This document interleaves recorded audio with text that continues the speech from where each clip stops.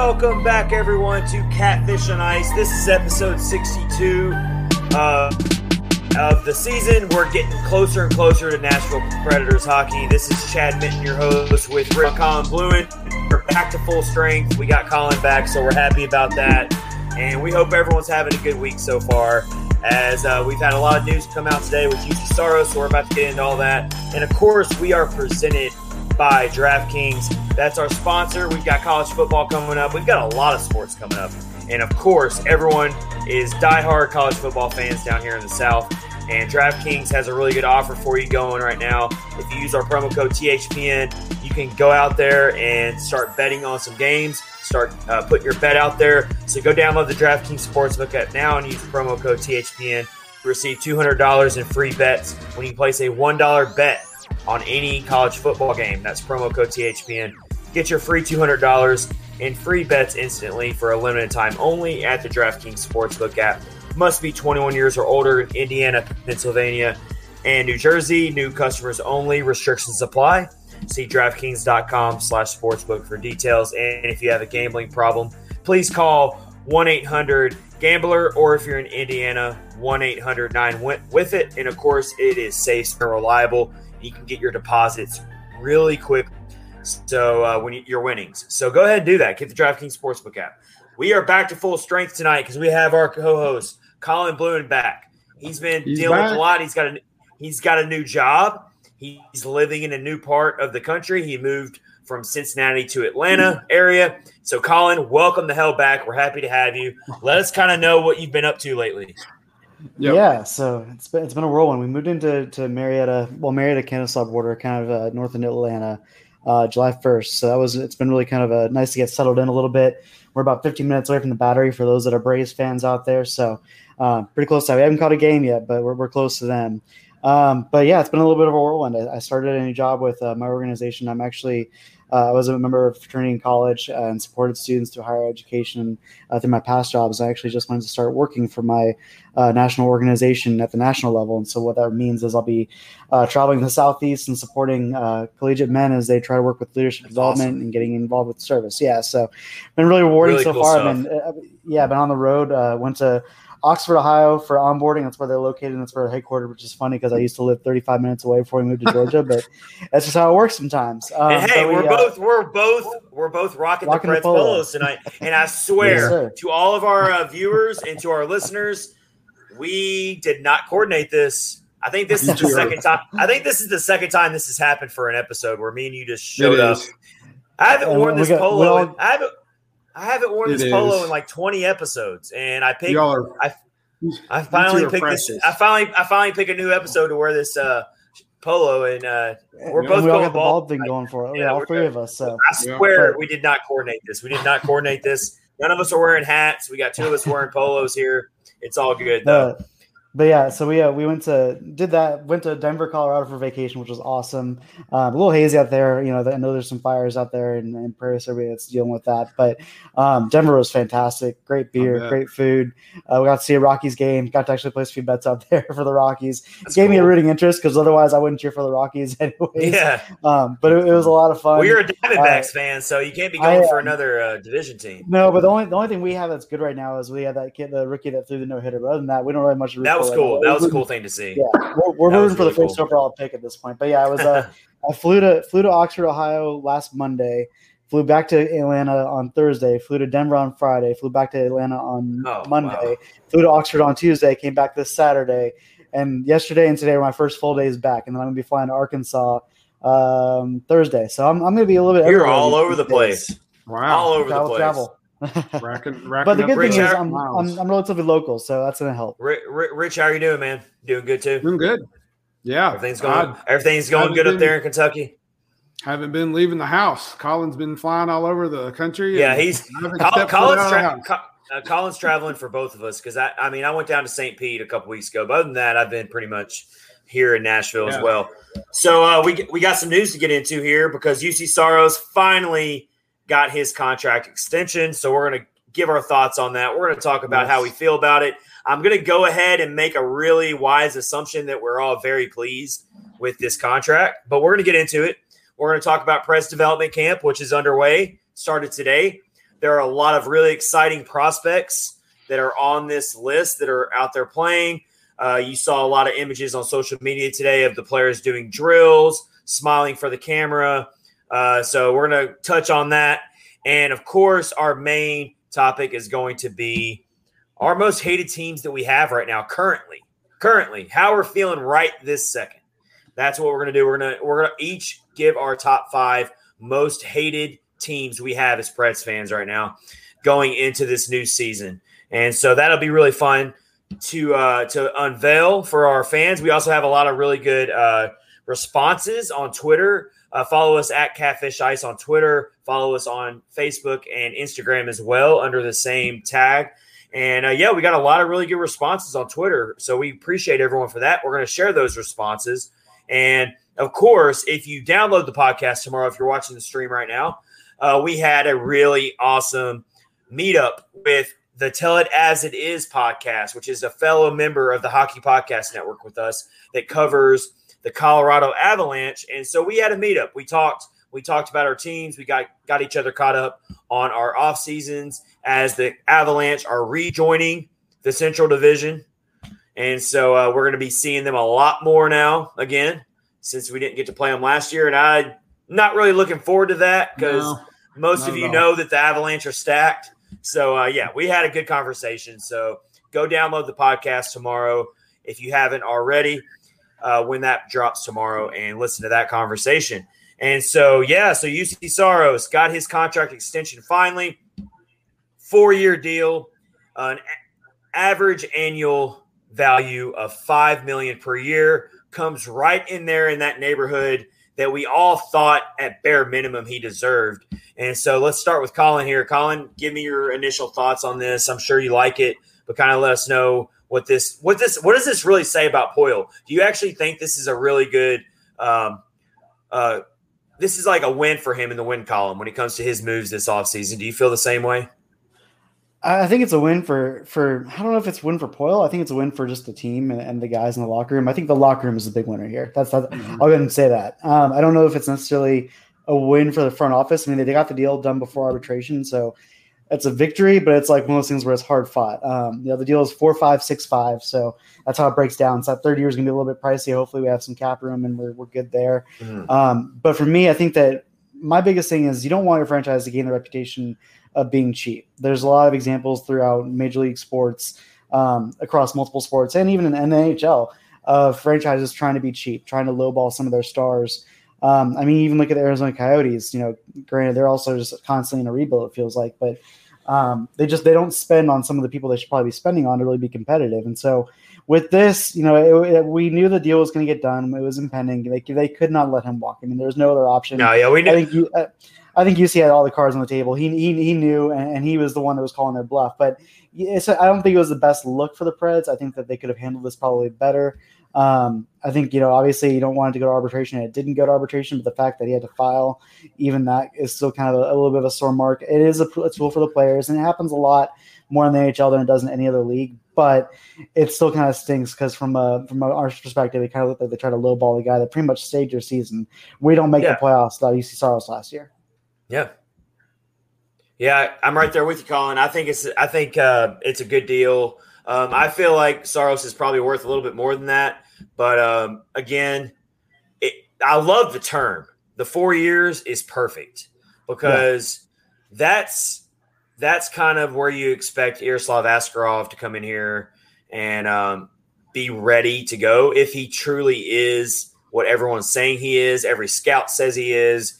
Everyone expects him to be the next franchise goaltender, of course. And so it's kind of awkward because you've got this great young goaltender like UC Saros, and then you've got it's a good problem to have, but then you have Yaroslav Askarov coming behind you as well. But I think the 4 years is great for me. $5 million is a per year on average salary. I know it changes. I think the first year is 4, 6, 5, and 5. Yeah, 4, 6, 5, and 5. Here it is. It's 4, 5, 6, 5. Oh, yeah, 4, 5, 6. Yeah, 4, 5, 6, 5. Yeah. So 4, 5, 6, 5. Yeah. And so, but it's average $5 million per year. That's a steal. That's a bargain. And so now here's where I'm looking at it. Here's where I'm really thinking about it. And I've seen other people say this too out there. Let's say Askarov comes in and for whatever reason, he's just ready to go sooner than we think. That fourth year, maybe you use Saros as a trade piece. I don't want to get ahead of ourselves here, but that's going to be a very likable contract for a lot of teams who are looking for a goaltender. And so the Preds really put themselves in a good position here, I think, with this contract. And I think Saros should be happy too because he is getting a big pay raise. I tend to agree with you. I think that, I mean, it's a tough situation to kind of equate because a lot of people are looking at him, Askarov, as like, the next Vasilevsky, and that's just, we don't know. We won't know. That makes me really nervous. When people throw that around, when people throw that comparison around, it makes me really nervous. And I see it on Twitter because some people are mad about the deal. Like, why would we sign him for so long if we know that he's going to come in? But that's a huge bet to make. I mean, and Vasilevsky was 21 when he first started, in the NHL. I think Askarov has at least 2 more years to go anyways. And realistically, I'd rather ease him in than kind of put him in the way Vasilevsky got put in. I mean, he didn't do bad by any means, but that's not – the Vasilevsky is the exception, not the norm. And I think just because there's some similarities because they're Russian and they're highly touted prospects does mean they're the same player. It's going to be – I think this is good. At the very least, it's a transition piece. Those back 2 years, like you mentioned, they're possibly trade – it's a possibly trade opportunity if he's still playing at the level he's playing. We've been lucky as Predators fans to have a good pipeline. So, hopefully we're maintaining that. And realistically, you probably take another goalie in the next 3 years anyways. Not to say that that's going to be your starter, but just realistically, you have to have that pipeline. You have to have those prospects because you never know what's going to happen in the NHL. How do you feel, Rich, about our tandem here? So we got Saros, we've got David Riddick. How are you feeling about that? I feel like that's the strength of the team. This is how the team's going to have to make hay. And that's nothing new when it comes to this team. A lot of Preds fans know that we've always had to rely on really strong goaltending.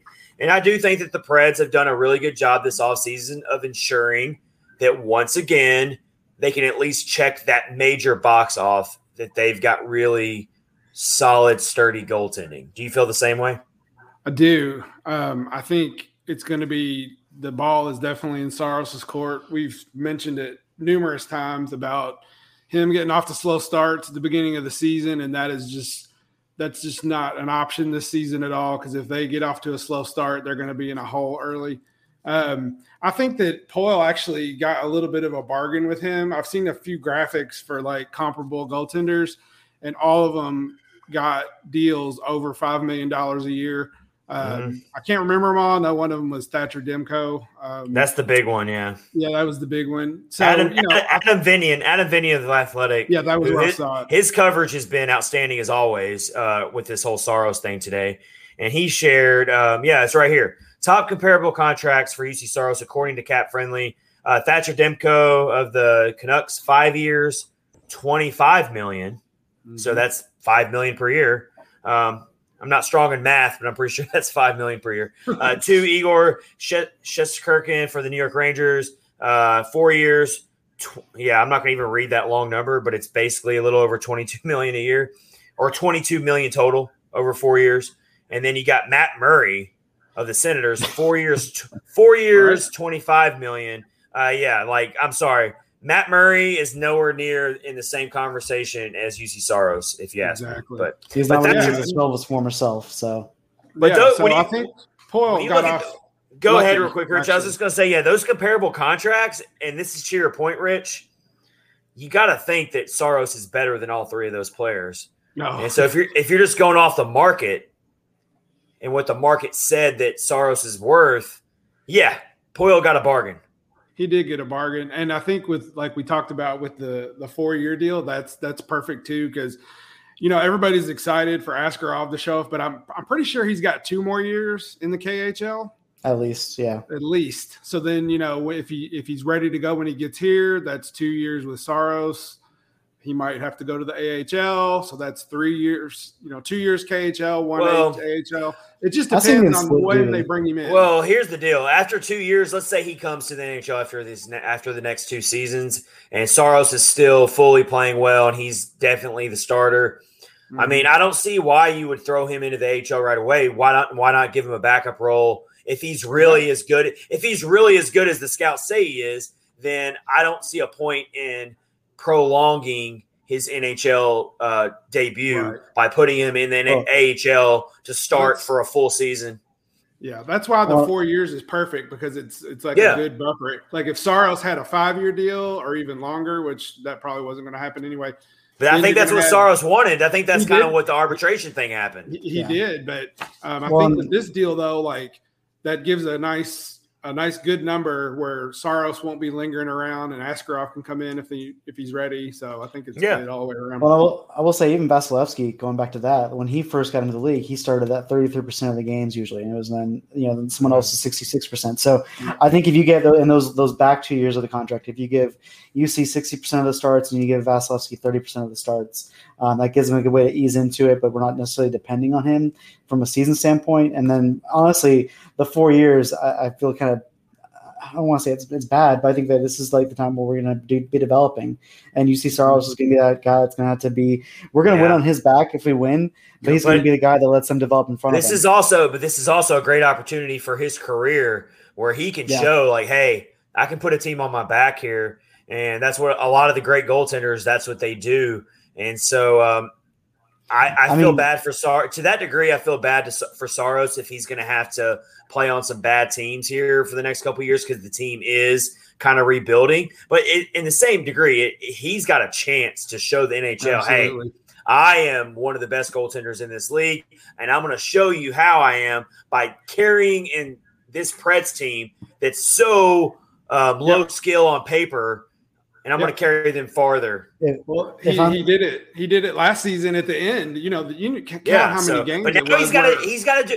He's got to do it for a full season, though. But now he's got to do it for a full season. You're not. You got.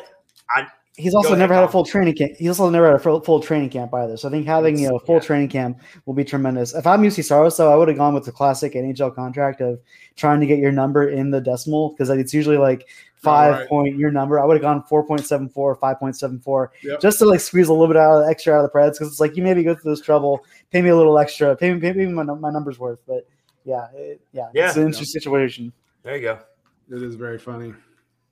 Hey, we got so that's we were waiting for that to come along. Guys, Lindsay's on here with us. What's up, Lindsay? She's a David Riddick fan. Hanging out with us. She's a Calgary Flames fan, and she's a David Riddick fan.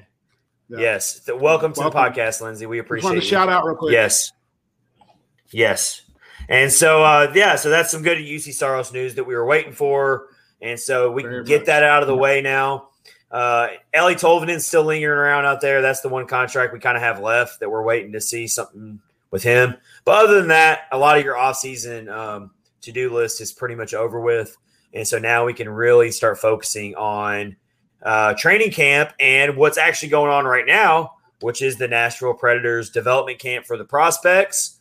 And so let's hit on that real quick here in episode 62. And here's the development camp roster. I'm going to go through the main ones. I'm not going to list every player, but I am going to name the ones that really stand out. And you guys can also throw in some other players if I miss somebody that's not really sticking out. Of course, Philip Tomasino is on there. I cannot wait to see what he can do at this camp. I want to see him be a leader. If he's truly ready to be an NHL player right now, then I need him to stand out during this camp. I need him to be a leader. So I'm ready. I'm ready to see that. I want to see what he can do. And I have no doubt that he'll do that because he's impressed every level of play he's ever played on. So I have no reason to think he's not going to do that during this development camp. Another player that really stands out is our first-round draft pick from this past draft, and that's Zachary Leroux. I cannot wait to see him out there getting in these drills. The 4-on-4 scrimmage is going to end the development camp, so that's going to be a lot of fun to watch, the development camp. This 4-on-4 scrimmage here to see what these players do against each other, competing against each other. Rich, I know you're really high on Zach Leroux, and you love that pick. Oh, yeah, definitely. I saw some pictures today. People taking pictures. Yeah, he's got like sides of his head shaved and kind of like a curly mullet thing going. Almost like the Viking look. I want to say. A little bit. All right, so he said something today about somebody interviewed him, and he said he likes to get on people's nerves, and that's his game. I love it. And he's ready. That's what we need. Ready to give it to me. Give all of that to me.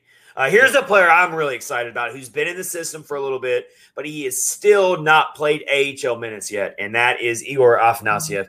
And I really want to see what he can do in this camp. I'm ready for him to take that next step forward, whether that's with Milwaukee. He's gotten some experience in the KHL now, which is invaluable. And so he's kind of a player that I feel like everyone was really excited about when he was drafted, second-round pick.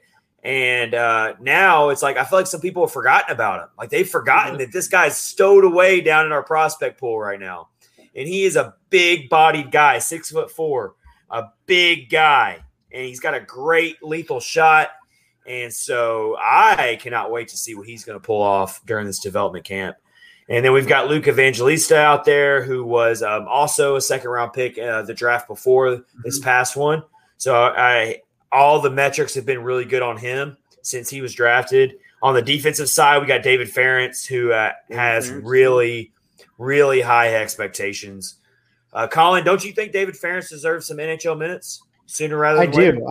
I really like him with Fabra too, because they played together at BU together. They know each other well, and that's a pairing you can rely on. But I like him better than Ben Harper. I'll put that out there. I'll make that hot take.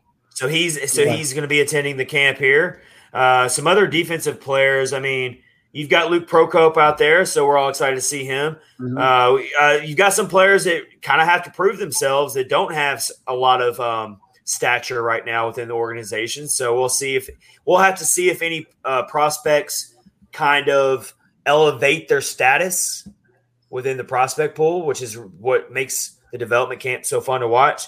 Goaltender side of things, they got 4 goaltenders. Devin Cooley, we've heard a lot about him for a while.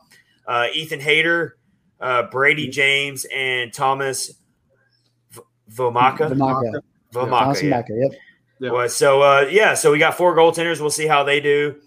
So any other players that I didn't name, guys, that you were like really like intrigued by this camp? So there's a couple that I really like. I'm really excited about Grant Mismash from North Dakota. Played in the NCAA level. He played in the longest NCAA game in history. It was like that 5 overtime one against Minnesota Duluth. He's gotten some good marks. I think you mentioned Luke Evangelista. Excited to see him play. The all name team, Gunnerwolf Fontaine. That's what I was going to say. You can't beat that. On the defensive side of things, I'm excited about Spencer Stats. He played for Notre Dame. It's good pedigree, and so I think he can bring something to the table.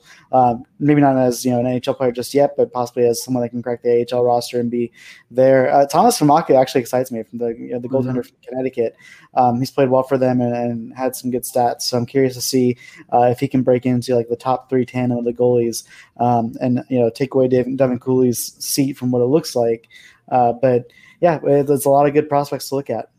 Yeah, because in Milwaukee right now, Connor Ingram is still like definitely the de facto number 1 starter, and so we're looking for Connor Ingram to really go back to the form that he had in 2019 for Milwaukee when they were the best team in the AHL, and so it's exciting to see Milwaukee Admirals hockey come back again this season.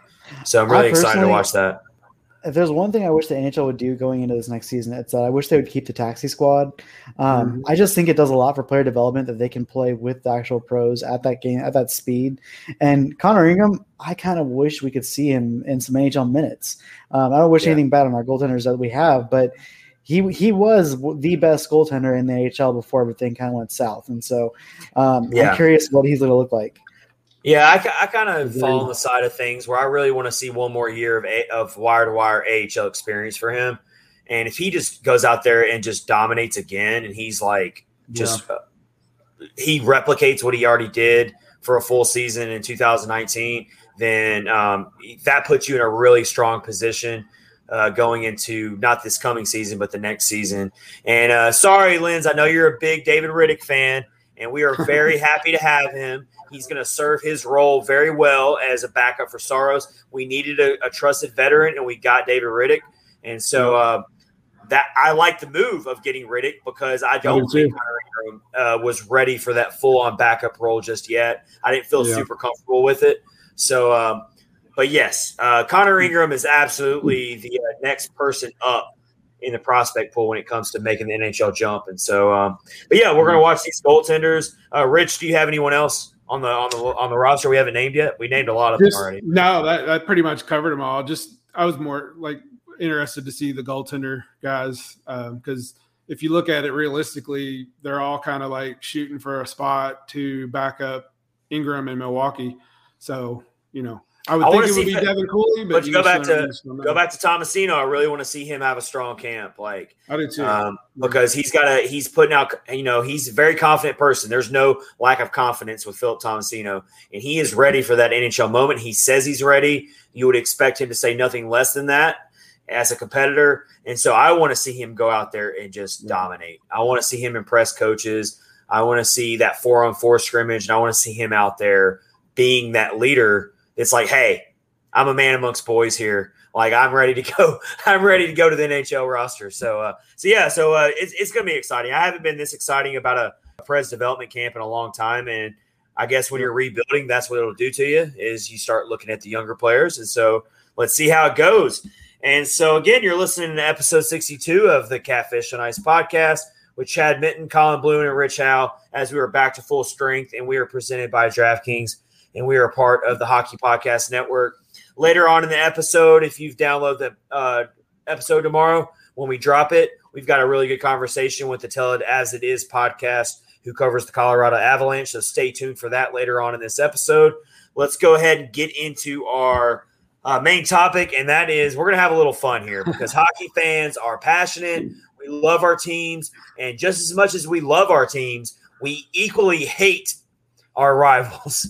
And I know hate's a strong word, but when it comes to sports, we maybe despise is a nicer word to use. But we're going to unveil our current top 5, and my list has changed. If you asked me this same question this time last year, I don't think I'd have the same top 5. So the whole point of this question is currently how you feel right now in this moment.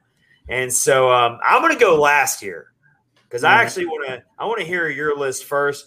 And we're also, as we go through this, we're going to share we got a bunch of responses on Twitter when we put the question out there. And so we appreciate all the responses we got on this. And so we're going to share a lot of the responses as well. And so I'm just going to share a few. Lindsay, of course, who's the David Riddick fan, she came out and said, my number 1 is the Edmonton Oilers due to the fact that they are the Flames rivals. So I grew up hating them. It was in my blood from the beginning.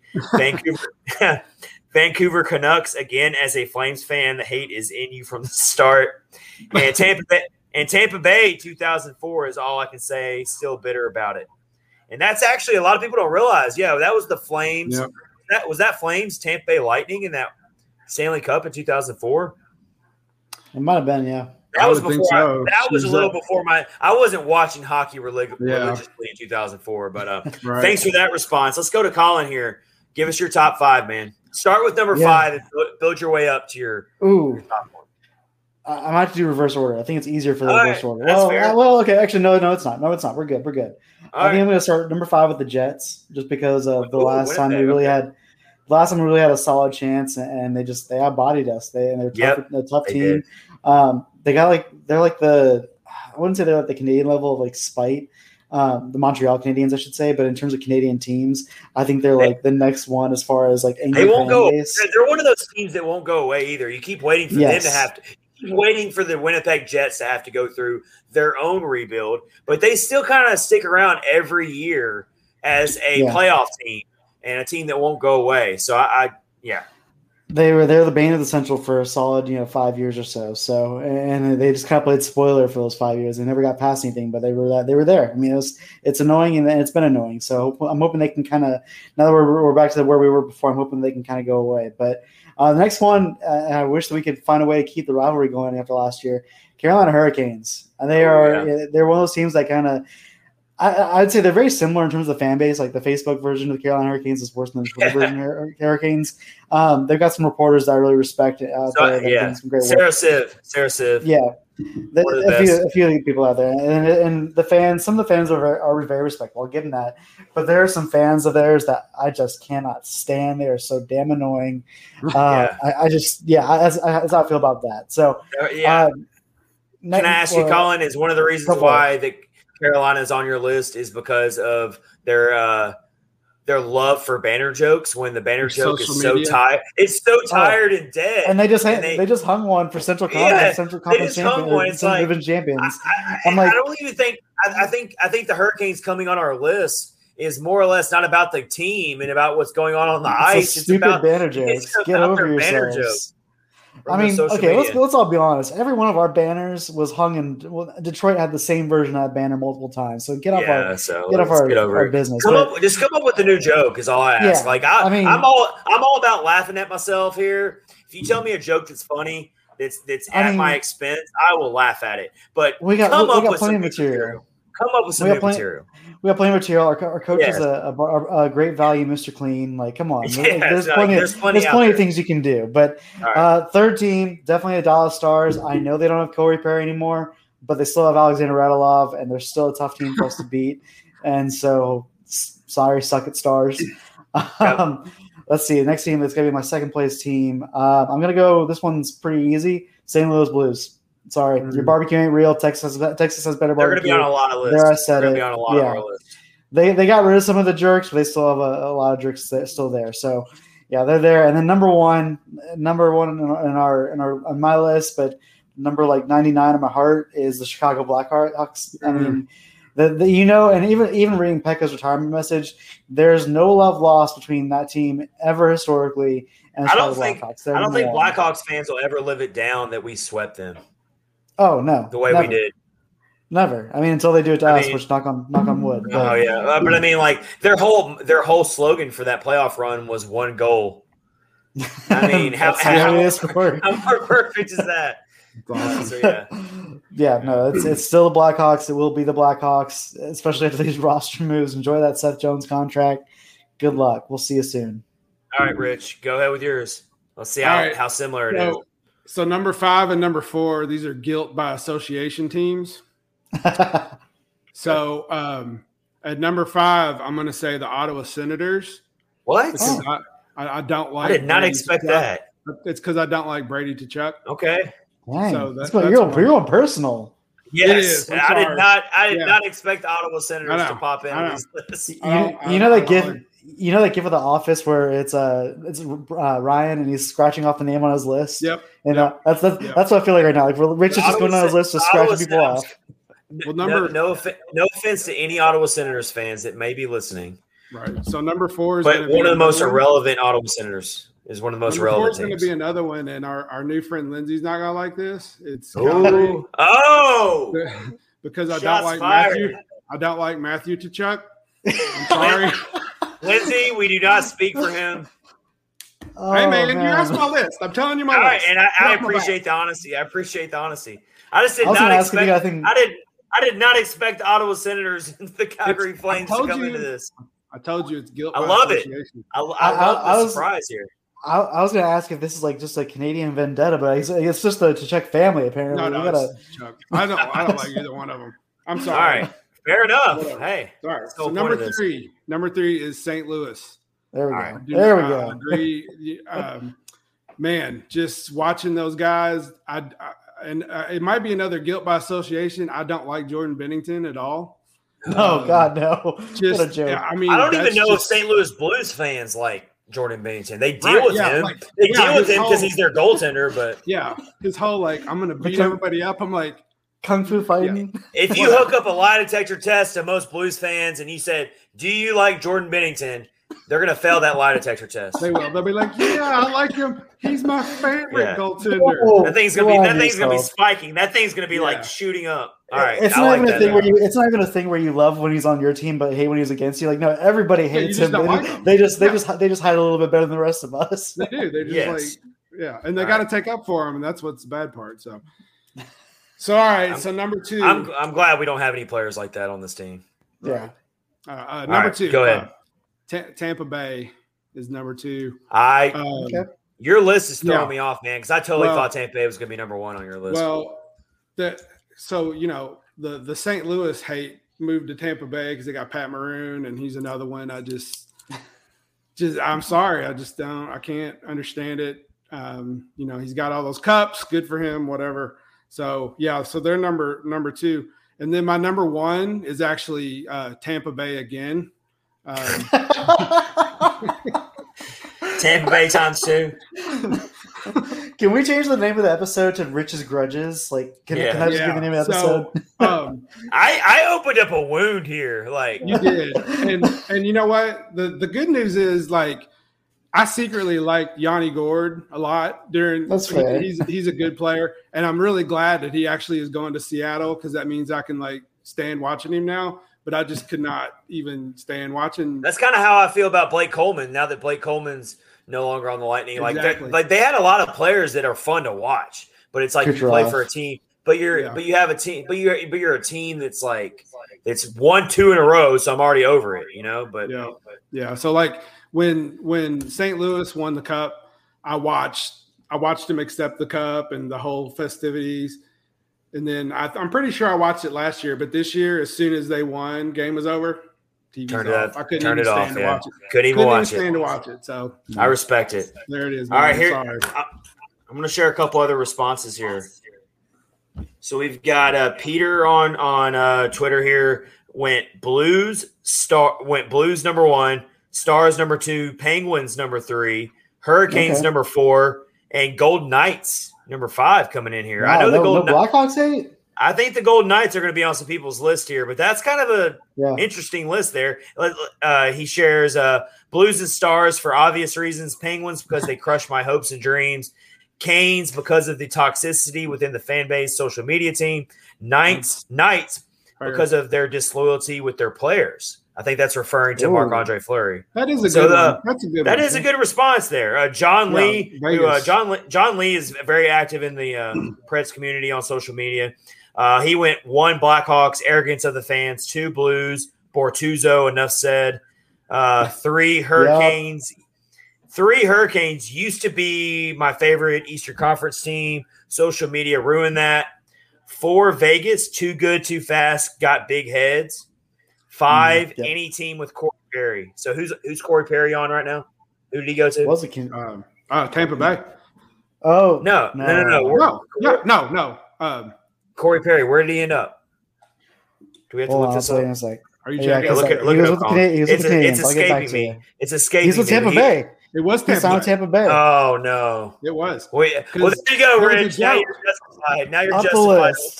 Right. Yeah, there was a joke about him going to the team that they lose to every year. Oh yeah, it makes sense now. Well, okay, let's move Winnipeg down. Tampa Bay, congratulations, you're on my list. And so, fellow podcast on the Hockey Podcast Network, Starcastic Remarks, who covers the Dallas Stars, they responded and said, "Not a Preds fan, but I'm guessing the Stars might be on y'all's list." He was on your list, right? The Stars were on your list, Colin. Yeah, they're on my list, but they weren't on your list, Rich. I mean, I don't know. They're on my list to rattle off. I mean, when they're playing the Preds, I don't like them, obviously. Jamie Benn's a little annoying, but I don't know. So we're gonna get to some more responses here, but let me share mine real quick.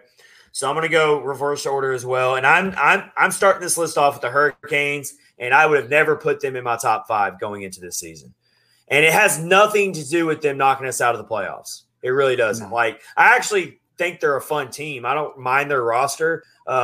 They got a lot of fun their team on ice. They got a lot of fun players to watch. There's 2 reasons why I have them on the list. One is what we've already mentioned. The whole social media just threw me off. It was not classy at all the way they were doing things. And then their fans were also extremely, extremely annoying to deal with on social media. I'm sure they say the same about us. But either way, that's a big part of it. And then 2, the whole whining from RBA, their coach, Rod Brind'Amour. Oh, yeah. That rubbed me such the wrong way. And I remember the following game, I swear he got every call. It was like he played chess with the officials, and it's just squeaky wheel.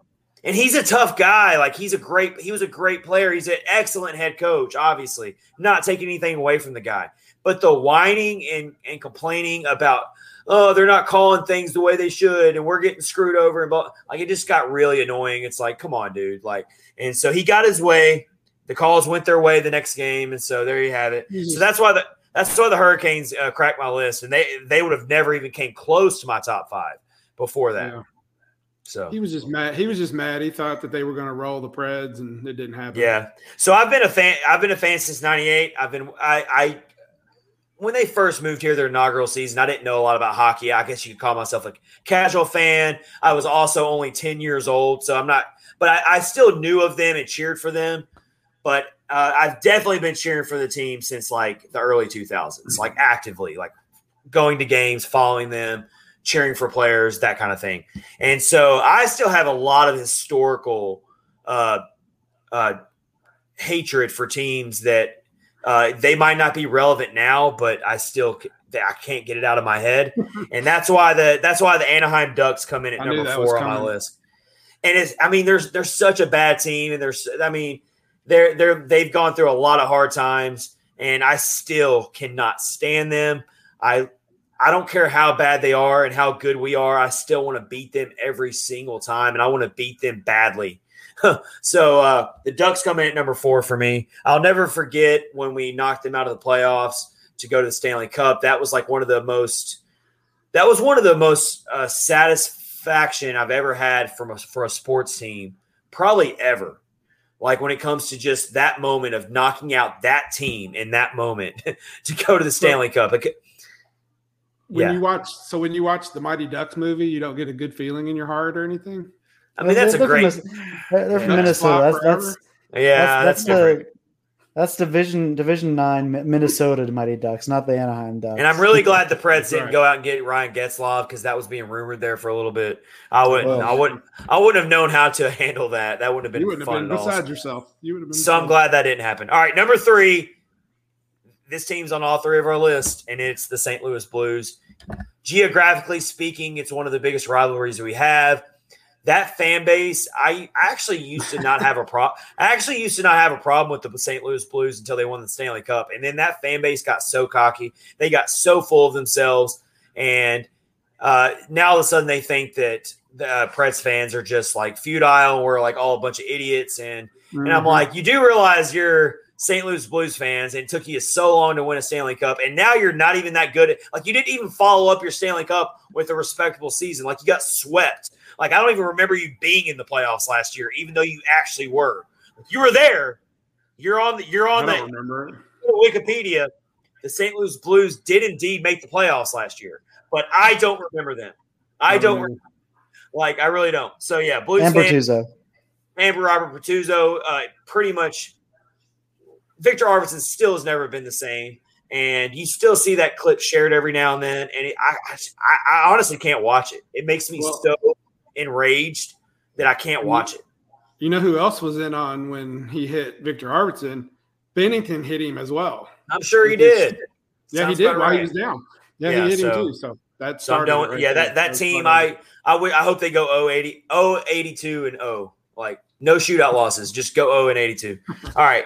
Number 2, but I can't put them in my top 2. I wanted to. Actually, I wanted to interchange these teams. I thought about it, but I still put the Penguins at number 2, and that's because I'm petty, and I'll never forget them. Because I guarantee you, if the Preds played the Senators that year, we'd have a cup. But the Penguins somehow won in overtime in the Eastern Conference Finals to knock out the Senators. And I don't want to say I don't have confidence in this team, but when that happened, I almost felt like we already lost. Because that team was so stacked, that Penguins team. They were just loaded.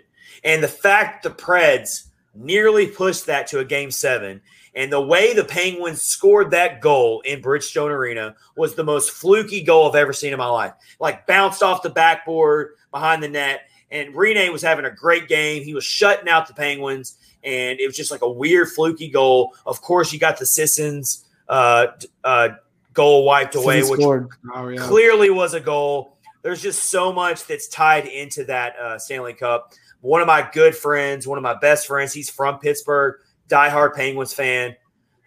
He was so cocky in the way they won. He's like, I knew they were going to win all the time. This was such a domination. I'm like, dude, this almost went to Game 7. Yeah. I'm like, you were so biased. You were so full of yourself. So that's why the Penguins are number 2. And number 1, I guess you probably already know, this will probably never change, at least not now, and it's the Chicago Blackhawks. And it's just because none of us put the Red Wings in our top 5, which is kind of it's kind of like picking on someone that's already got like their leg cut off, you know? Yeah, I mean they're already. If they're relevant, sure, I'll hate them again, but like I can't really. And I feel bad. And the reason why I got to put the Blackhawks in there is because their only argument with Preds fans is what a lot of fans do with us. It's you have 0 cups, we have this many cups. And it's like, I get it, but you're also you're in the original 6. You've been around for how many freaking decades, like over a century, it feels like. And it's like, you're going to come out a team for not having cups who's been here since 98, had to go through the traditional expansion rules. You look at those early Preds rosters, it was like blue collar guys. And so I don't want to hear it. We're going to get that cup soon. And when we do, that they really will not have a leg to stand on when it comes to arguing with Preds fans once we get that cup. But we got to get there. But yeah, they're my number 1. It's not even close. They're my number 1. They're very safe in that top spot for me. Amen. I know one of our staff writers for Pred Lines, Eli, mentioned he said Chicago Blackhawks 5 times. So yeah, I'm right there. Yeah, I'm right there with Eli. Let's share a couple more responses before we wrap up the stream here and we get to our conversation with the Tell It As It Is podcast and talk to them because you want to stay tuned for that conversation we had catching up on the Colorado Avalanche, who didn't come on any of our list, so that's good. Let's share a couple other responses here. Matt Hardesty put Vegas number 1 for a Preds fan. That's kind of surprising. Pittsburgh number 2, Dallas number 3, Chicago number 4, and number 5 is not a team. It's just Brad Marchand, Sidney Crosby, and Corey Perry. Fair. That's his number 5. Fair. That's fair.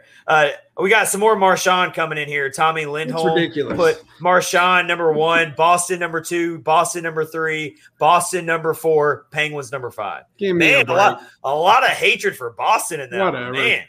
Everybody would want Brad Marchand on their team, and they know it. Yeah, we got Eli Farmer, who is Chunky Diddles now, I guess, on Twitter. All right. There's a story behind that. All right.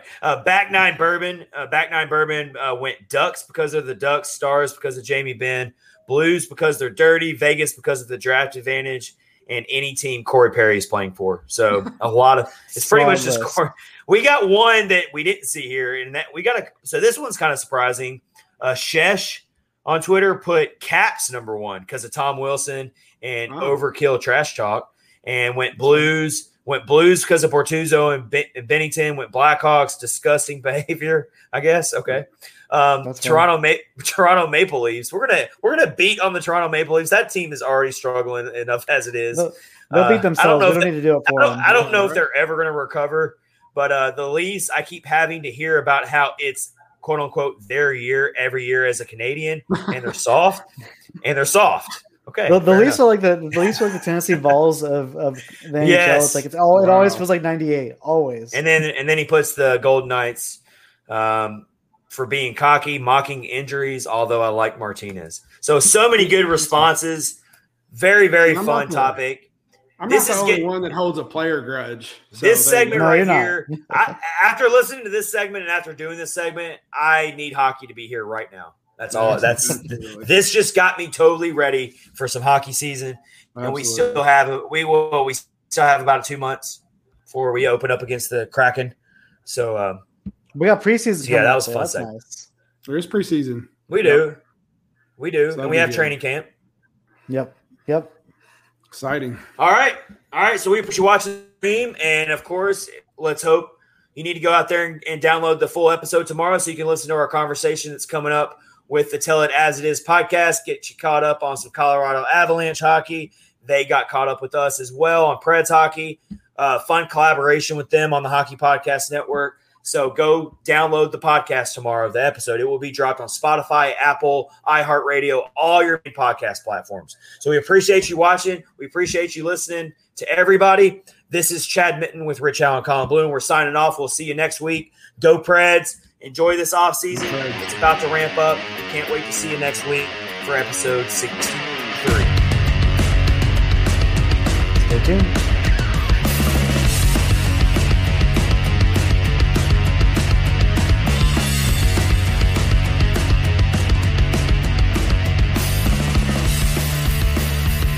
Go. All right, I I am joined by the wonderful hosts at the Catfish on Ice podcast. Gentlemen, how are you doing this evening? Please introduce yourselves. All right, so this is Chad Mitten. So I'm one of the main hosts of Catfish on Ice podcast, and we got Rich Allen, Colin Bluen. What's up, guys? What's up, guys? How y'all doing? How's it going, guys? This is Colin Bluen. Yeah, we got to make sure all of our listeners know the voices here. Yes. Real quick, I got to mention Colin has missed a couple episodes. We're happy to have him back for this segment with the Tell It As It Is podcast. And so, Colin, are you doing pretty good, man? You getting settled in down there in your new home? We're getting there, man. Getting settled in. I've got a crazy travel schedule, but we're hanging in there. So we're happy to have you back, man. Yep.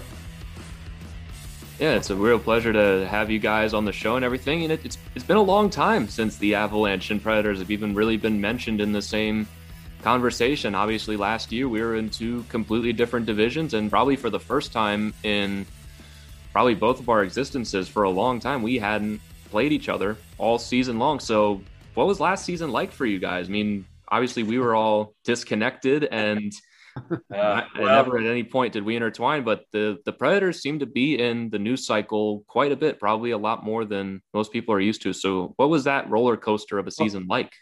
Probably a lot more than we wanted, if I'm being honest. I mean, that roller coaster is a very good way to describe it in terms of just the emotional turmoil that we had as far as like starting okay and then kind of spiraling and thinking, all right, this is done. We might be sellers at this point. And then all of a sudden going like, there's a chance. So like it's a gif of, so you're saying there's a chance. That was just the constant feeling up until we got in, and then it was like, well, now what? But it was a whirlwind. Yeah, at that one point there was like a 1% chance of them getting into the playoffs, and they wound up making it. So that was good. We took advantage of beating up on the Columbus Blue Jackets, and I'll just leave it there. Yeah. We boosted our point percentage on Columbus Blue Jackets, and I guess you could say the Red Wings too a little bit, even though they beat us a couple times. Yeah, I can imagine. So, I mean, from what I remember, there was a certain point, like you guys were just saying, there was a 1% chance they were going to the playoffs. It was bad.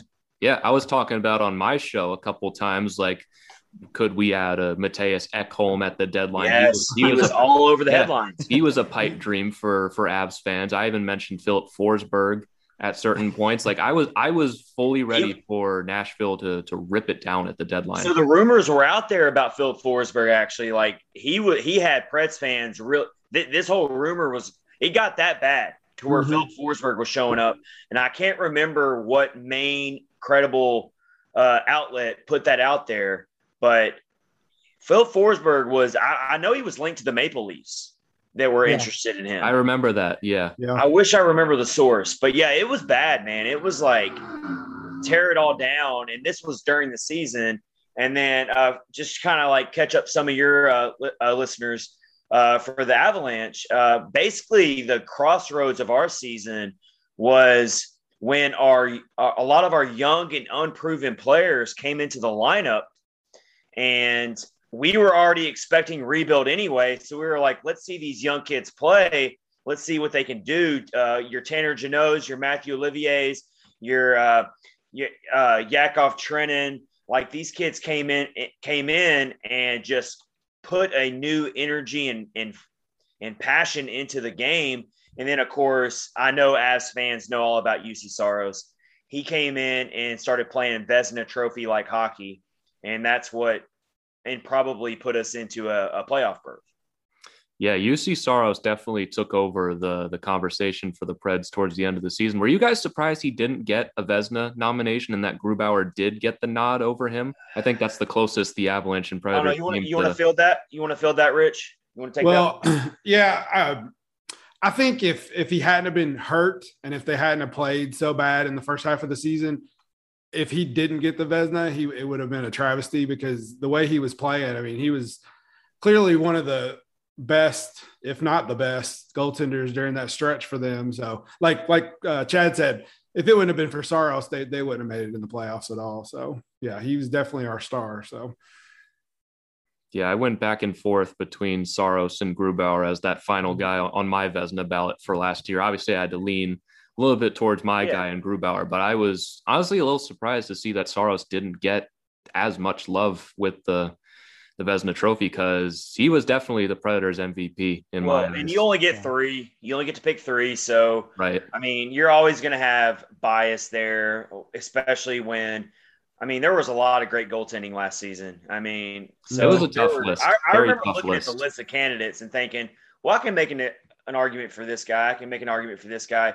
We knew that Fleury and Vasilevsky were the top 2. We knew they were in. But that final third spot, there was a lot of bias in there based on fan bases. And so the thing about Saros, and Rich just alluded to it, is he's got to put together a full season.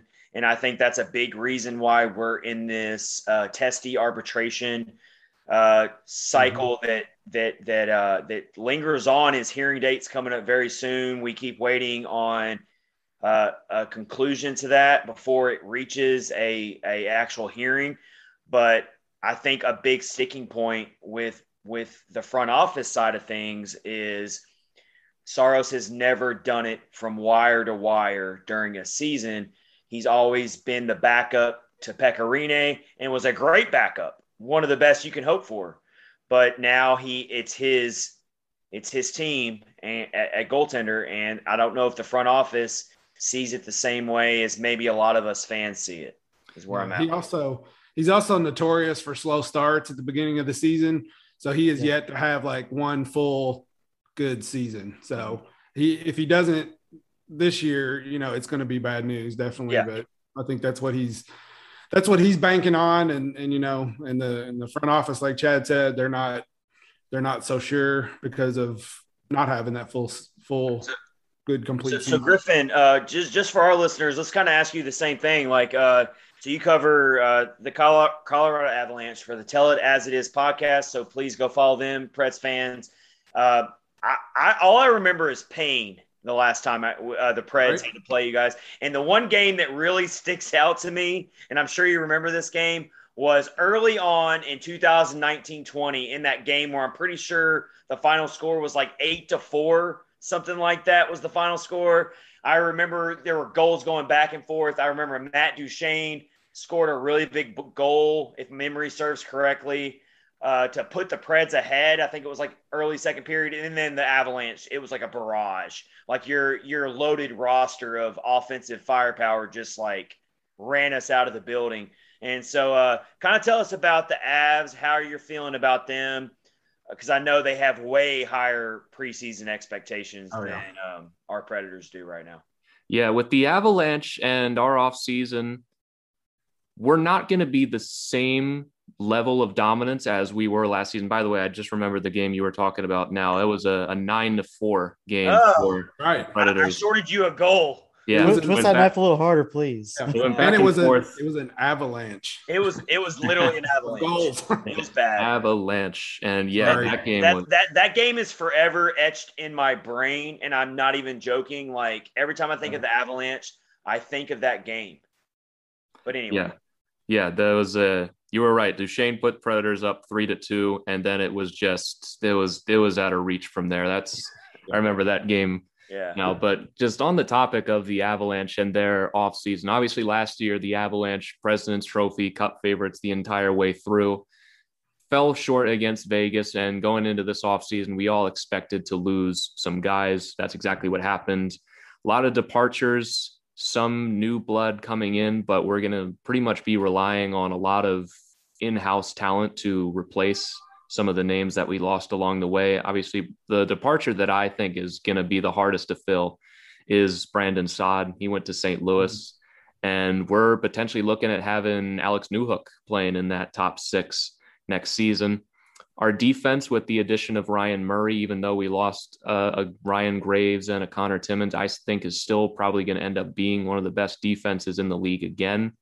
And when it comes to replacing Philip Grubauer with Darcy Kemper, it really depends on Darcy Kemper's health. And this is something I've talked about a lot on my show, is that the trade, yes, we gave up a lot in assets, but if Kemper stays healthy, which is a big if, there is certainly potential for him to be at worst equal to Grubauer, and in best case scenario, better than him. So when it comes to our offense, obviously our top line is intact. We kept Landeskog. We've got Nathan McKinnon. We've got Mikko Rantanen. Then you've got your second line guy in Kadri and Burakovsky. And then that just this season, there's going to be a bit of a hole on the other wing on the second line, but our depth still looks quite good with Nichushkin, Jost, and Kampfer ideally on the third line. I think that's one of the better third lines in the league. And fourth line, I like the Helm addition, and we've got a good depth of players that I think that can plug in there. So I still think the Avalanche are legitimate Stanley Cup favorites for certain, even though they did technically get a bit worse this offseason. I mean, there's only so much you can do with the salary cap and it staying flat, and you're going from giving Cale Makar under $1 million to $9 million. You're going to have to lose some guys along the way. I mean, do you agree with that contract? I mean, that's absolutely. Big contract, but I mean, I think we're all in agreement that he earned that. Oh, absolutely. It's already a steal, and he hasn't even played a game with it yet. He signs that deal, and then Seth Jones signs his deal. Darnell Nurse signs his deal. Werenski signs his deal, and he is paid less than all of them. And I know UFA years and everything, but Makar is, by the time season after next season begins, he's going to be, I believe, the 8th highest paid defenseman in the NHL. And there's a real shot that he'll have a Norris under his belt after next season. And then who knows how many by the time that contract expires. I mean, I got to say, I think that it's a great contract, especially like when you mentioned really kind of a good context piece of Seth Jones. I mean, we like Seth Jones. We don't love him. I mean, he came here first, and then went to Columbus and the Ryan Johansson deal and all that. But I feel like Chicago overpaid because we ate his lunch last year, and we were not the best. I mean, we were a 4th place team, but he was not a challenge to us when he was on the ice, and we were nothing. We weren't anything too special. We had some good talent, but we weren't, some of the better elite teams. And the Central's only going to get better now that it's back to the traditional Central. So that's my thoughts on that. I think you guys did. I think that's an awesome deal. But I got to ask you, do you believe after this season, because you mentioned it, the President's Trophy, do you believe in the President's Trophy curse? I do not. No. Okay. I mean, my listeners know this already, but I am also a Caps fan as well as an Avalanche fan. So I am well experienced with the President's Trophy and second round exits in the same breath. But at the same time, it must be nice because we've got one. Yeah. Well, we know that was also a second 2017-18, we lost in the second round as well with the President's Trophy. Yeah. So. Oh, yeah. I remember your run for those guys there. We were a bit mixed in there too, but that was our first time making the playoffs. I knew. Hey, real quick time out before you go on your answer, since we're doing this. I remember, and I'll go back and look at screenshots here. I remember when we beat the Avalanche in 6 games that season and saying, you know what, the Avalanche are coming and we are going backward because talent-wise, we had no business struggling in that series on paper. Yeah. Like we had just come off going to the Stanley Cup, coming 2 wins short against such a stacked Penguins team. So everyone thought, you know what, the Preds are back again. Like they're not going anywhere. They just won a President's Trophy. They're a force. And we had to do everything we could to get out of that first round against an unproven Avalanche team, that first round of those playoffs. I remember it. I remember thinking, wow, this team's coming. This Avalanche team is. So, That window closes fast. I mean, it does. Sure does.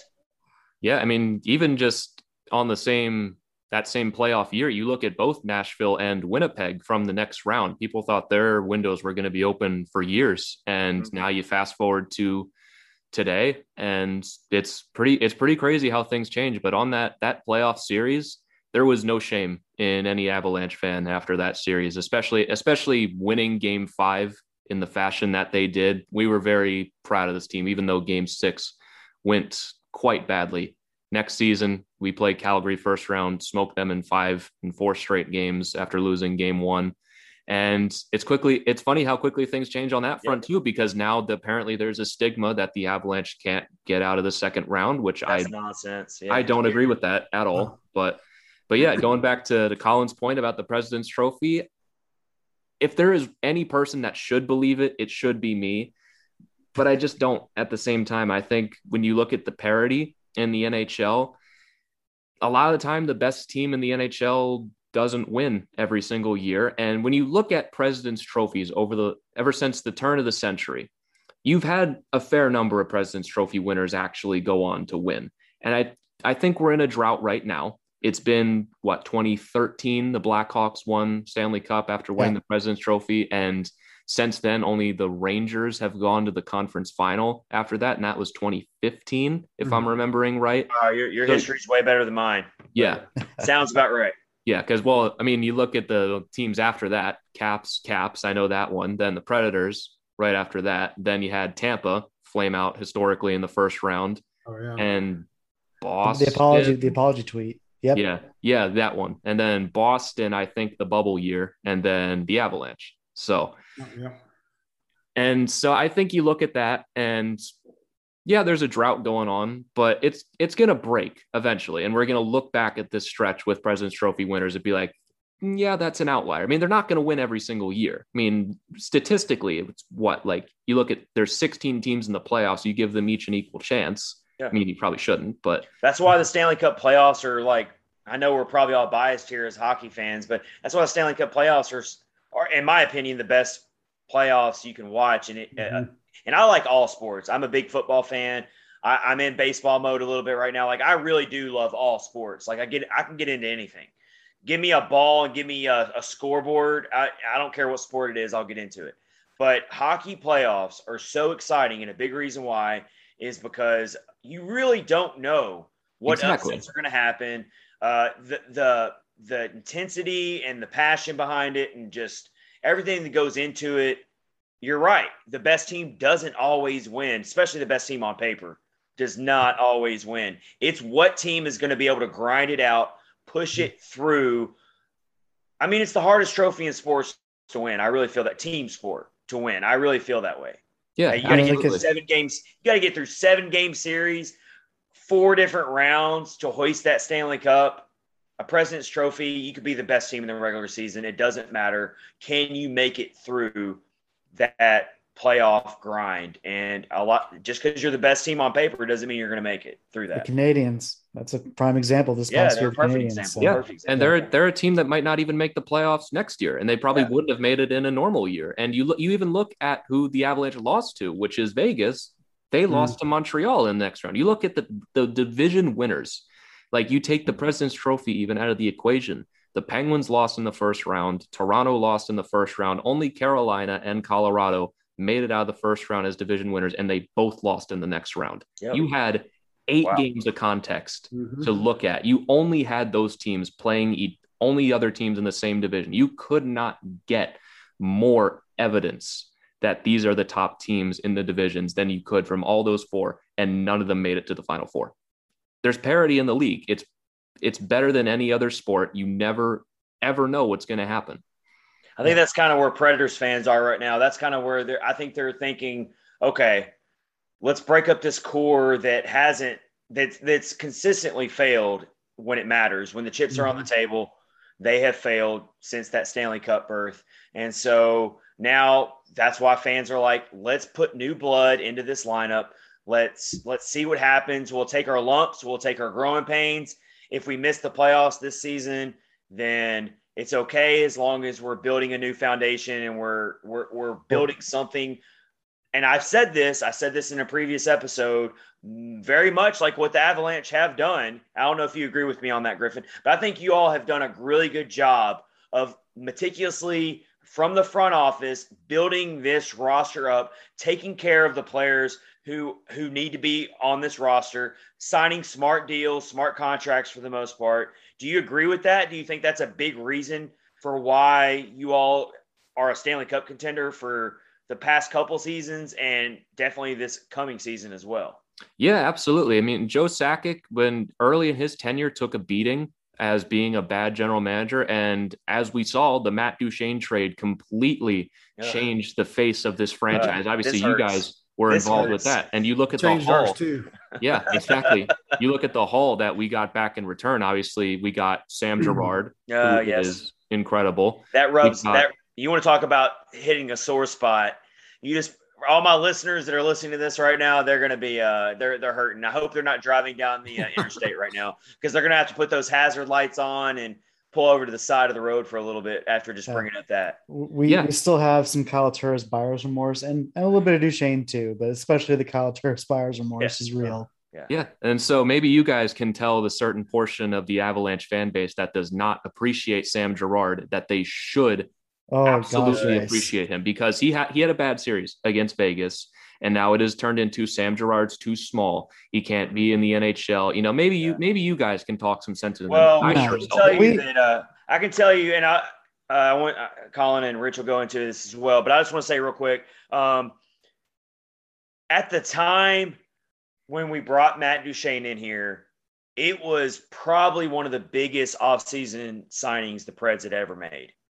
As far as blockbuster, like they went out and I think Colin, you've said this before, David Poyle, our general manager, went out and got his white whale. Is that what you said, Colin? Yeah, he was for a long time. And so they went out and got him. And we're not saying that the book's written on Matt Duchesne, first of all. I know that Colorado Avalanche fans have very strong opinions about Duchesne and his passion for the game and his kind of like how he disappears a lot. And we're seeing that too. But analytically speaking, Duchesne has actually been a pretty solid player for us. Now, we want to see that turn into point production, which is natural and that's understandable. And a lot of your casual hockey fans, they're not looking into analytics. They ain't got time for that. They got full-time jobs. They just want to see the production. They want to see goals. They want to see the big goals like Matt Duchesne scored to beat the Hurricanes in this past playoffs in the extra overtime. That's what casual Predators fans want to see. But for really strong hockey followers like ourselves who follow it closely, Matt Duchesne's been a pretty solid player. Now, has he lived up to his contract? Absolutely not. But I keep saying, don't direct that at Matt Duchesne. Direct that at the front office. They're the ones that made the deal. Matt Duchesne is still playing well, but yes, we wish it hurts to lose a player like Sam Girard, and we've seen him do great things for the Avalanche. And so I don't understand why fans out there, you all got a good young player that I think is going to keep getting better.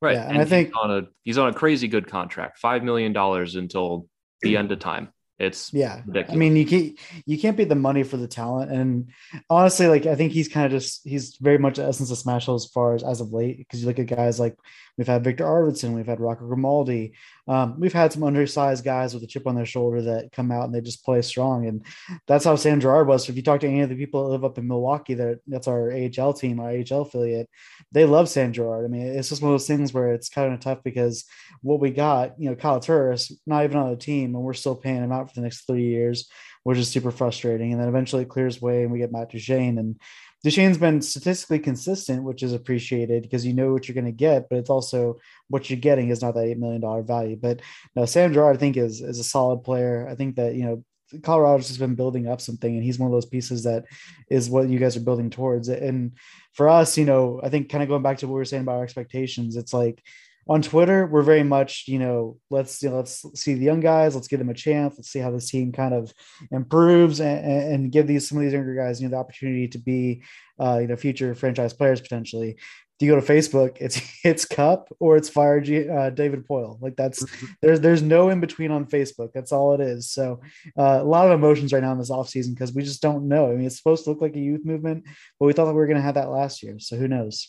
Yeah. Well, also with the youth movement and what, people on Twitter, everybody's like, we want to see the young guys. We want to see the young guys. And then when Poyle makes moves, like getting rid of Victor Arvidsson or getting rid of Ryan Ellis, everybody's like, hey, I want to see my young guys, but I don't want you to get rid of my favorite players. And everybody just gets mad. So like David Poyle is in a weird position of like, obviously he can't do anything right or wrong. So it just depends on who you talk to. So we're not only saddled with, Matt Duchesne, like the guy said, he is statistically still a good player, but we're also hampered with Ryan Johansson, who's also an $8 million contract player. And we're on like year 2. This will be the 3rd year where everybody's like, these guys got to produce this year. This is going to be their year. And so far we've been let down. So hopefully this season will be better.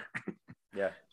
Yeah, and what's your guys' confidence level in David Poyle and to an extension John Hines? Because that's from what I've gathered from Pred's Twitter, that seems to be a pretty contentious debate. So Go, Let Colin started off, but we actually we all have thoughts apparently. All three of us literally tried to start talking at the same time. We'll go around the room here because you just struck a nerve there, Griffin. Clearly. It was our main segment and that led off our last episode. So definitely we welcome everyone, including Avs fans, to go listen to that. But I think it's a very, for the most part, I think the majority wants John Hines gone, but they don't have a solution. They're just like, oh yeah, this guy's horrible too. Like they say like, we got to get rid of this guy. We got to get rid of this player. We got to get rid of this GM, but they don't really offer solutions. But I will say that John Hines deserves this year to be his measuring stick here. And we've talked about it a lot. I know Colin has been very adamant about how he doesn't believe in Hines, but also give the guy a chance. Rich is the same way. Colin, go ahead, and then Rich, you'll go too. So I think he deserves a full season, especially with a full offseason, because it was an abbreviated offseason last year, 2-week training camp, and then they just go right into it against basically, a tough division, but also just the back-to-back nature of the games and everything like that. So I think he deserves a full season to see how it goes and to see if he can make those improvements. I don't necessarily fault Hines. I think it's the person that hired him. It's David Poile. I think that Hines was hired very hastily when, you had some great coaches pretty much become available a week later. Actually, was it the Vegas coach? I forget who it was. Which one? Pete DeBoer? No, it was the Vegas Golden Knights head coach. He became available. Grenard. I forget who it is. Gerard Gallant. Gallant, yes. Gallant became available a week after we signed Hines to, this contract, and this is Hines' contract year. So he's kind of in a prove it year. So, prove it year. Yeah, I think that it's gonna depend on how he does this year when he has a full season, when he can. I think his system, if you can call it that, has started to take shape, but it's also not very defined. And I think we've seen that in New Jersey. Now we're seeing it in Nashville. He likes to mess around with the lines a lot. He's kind of a tinkerer. And that can be kind of frustrating just because, you want to see some consistency, but he found something in the fourth line. I'll give him that. David Poile, I don't think that he's a bad GM. I think that he's done an amazing, work for the franchise, being here since '98 and doing what he's done to get the team to the success that it's had. The only team's GM though. And I think that's the problem. Yeah. And it is. And no fault of his own. I think fans are ready for a fresh new beginning. And I think a lot of fans think it starts there. If you really want to rebuild this franchise, a lot of fans feel like it starts in the front office, and then you start from there. You gotta know when to get out. I think that's the thing is he's close to retirement. He's not a young guy by any means. His son's, the one of the VPs or one of the one of the assistant GMs. People are nervous that his son's going to be pretty much the GM in waiting. And they don't want more of the same if it's just going to result in, first or second round exits, because for a while we did that. We had to get over that hump just to get to the Western Conference final. We've only been to one, and granted we won it, which is fantastic, but that's the expectation now where, we consider ourselves a hockey town. And we're just not sure if management's going to be able to get us there unless we trade it, we move around some of our management opportunities. But there's also some really good GM candidates that could be out there potentially, especially when you look at the pipeline of some of the front office talent and some of these contenders in the last 8 years. There are people out there, and there's people that could really take the helm and take this team to that next generation of success. But Dave Poile's old school, and he's got a lot of equity in the league. I mean, he is one of those guys that, when you talk about guys, one of the front office people that are getting, the NHL out of lockouts and things like that, like he's been in those cornerstone conversations. He worked. I don't think Poile worked through the years when the team was going to move to Hamilton. Well, I don't think people realize how the Preds, the Preds home games were literally only getting like 12,000 people, and they had to reach a certain quota to even keep the team. And I think it was like 14,000. And they crushed it. The city rallied around the Preds. The team slowly started getting better. But, he's navigated this franchise through a lot. And I think people have short memories. People have very short memories on what this GM has taken this franchise to where they are now. Well, from the business side of it, I think people don't even realize how much pull he has in the NHL, because like I said, he was part of those conversations that got them through the lockouts, but he was one of those people that doesn't budge. He's got a lot of clout. A lot of people respect him. I think that, if he wants to do consulting after this, he will have somewhere to go, whether it's with staying with Nashville as a consultant or going to DC. But he has a lot of respect from the league, which I can appreciate. But also, it's kind of like, I look at it like similar, like if you're an NBA fan, Greg Popovich, fantastic coach. I personally, I respect the hell out of him. Do I like him? I'm a Suns fan. I can't. But Greg Popovich, great coach. But the game has moved past his coaching style and his style of play, and that's kind of where David Poyle is he's kind of he's a, I wouldn't say a relic, but he's a reminder of a past league, an older style of hockey versus what we're trying to build and what the game's looking like nowadays in your modern AHL. Yeah, that's kind of the view I've had on Boyle for the last little while. Great general manager, a lot of success, been around for a long time, but just at a certain point, maybe enough is enough, and you've fired all your bullets and you've made all the moves that you can make, and maybe it's just time for someone else to get some fresh eyes on the team and just see where they can take them. Because like you said, he's been around since the Predators have been the Predators ever since the beginning. And just at a certain point, like, the league just passes you by. And with this last off season, with some of the moves that they've made, even if they're to go in a certain direction, I think the Ryan Ellis trade for me was a weird one to look at. Just I didn't love the return for them. I don't know how you guys feel about that. But so I will say the Ryan Ellis trade was a little bit weird. I'm actually pretty excited about Cody Glass, and he was kind of the back end piece of that.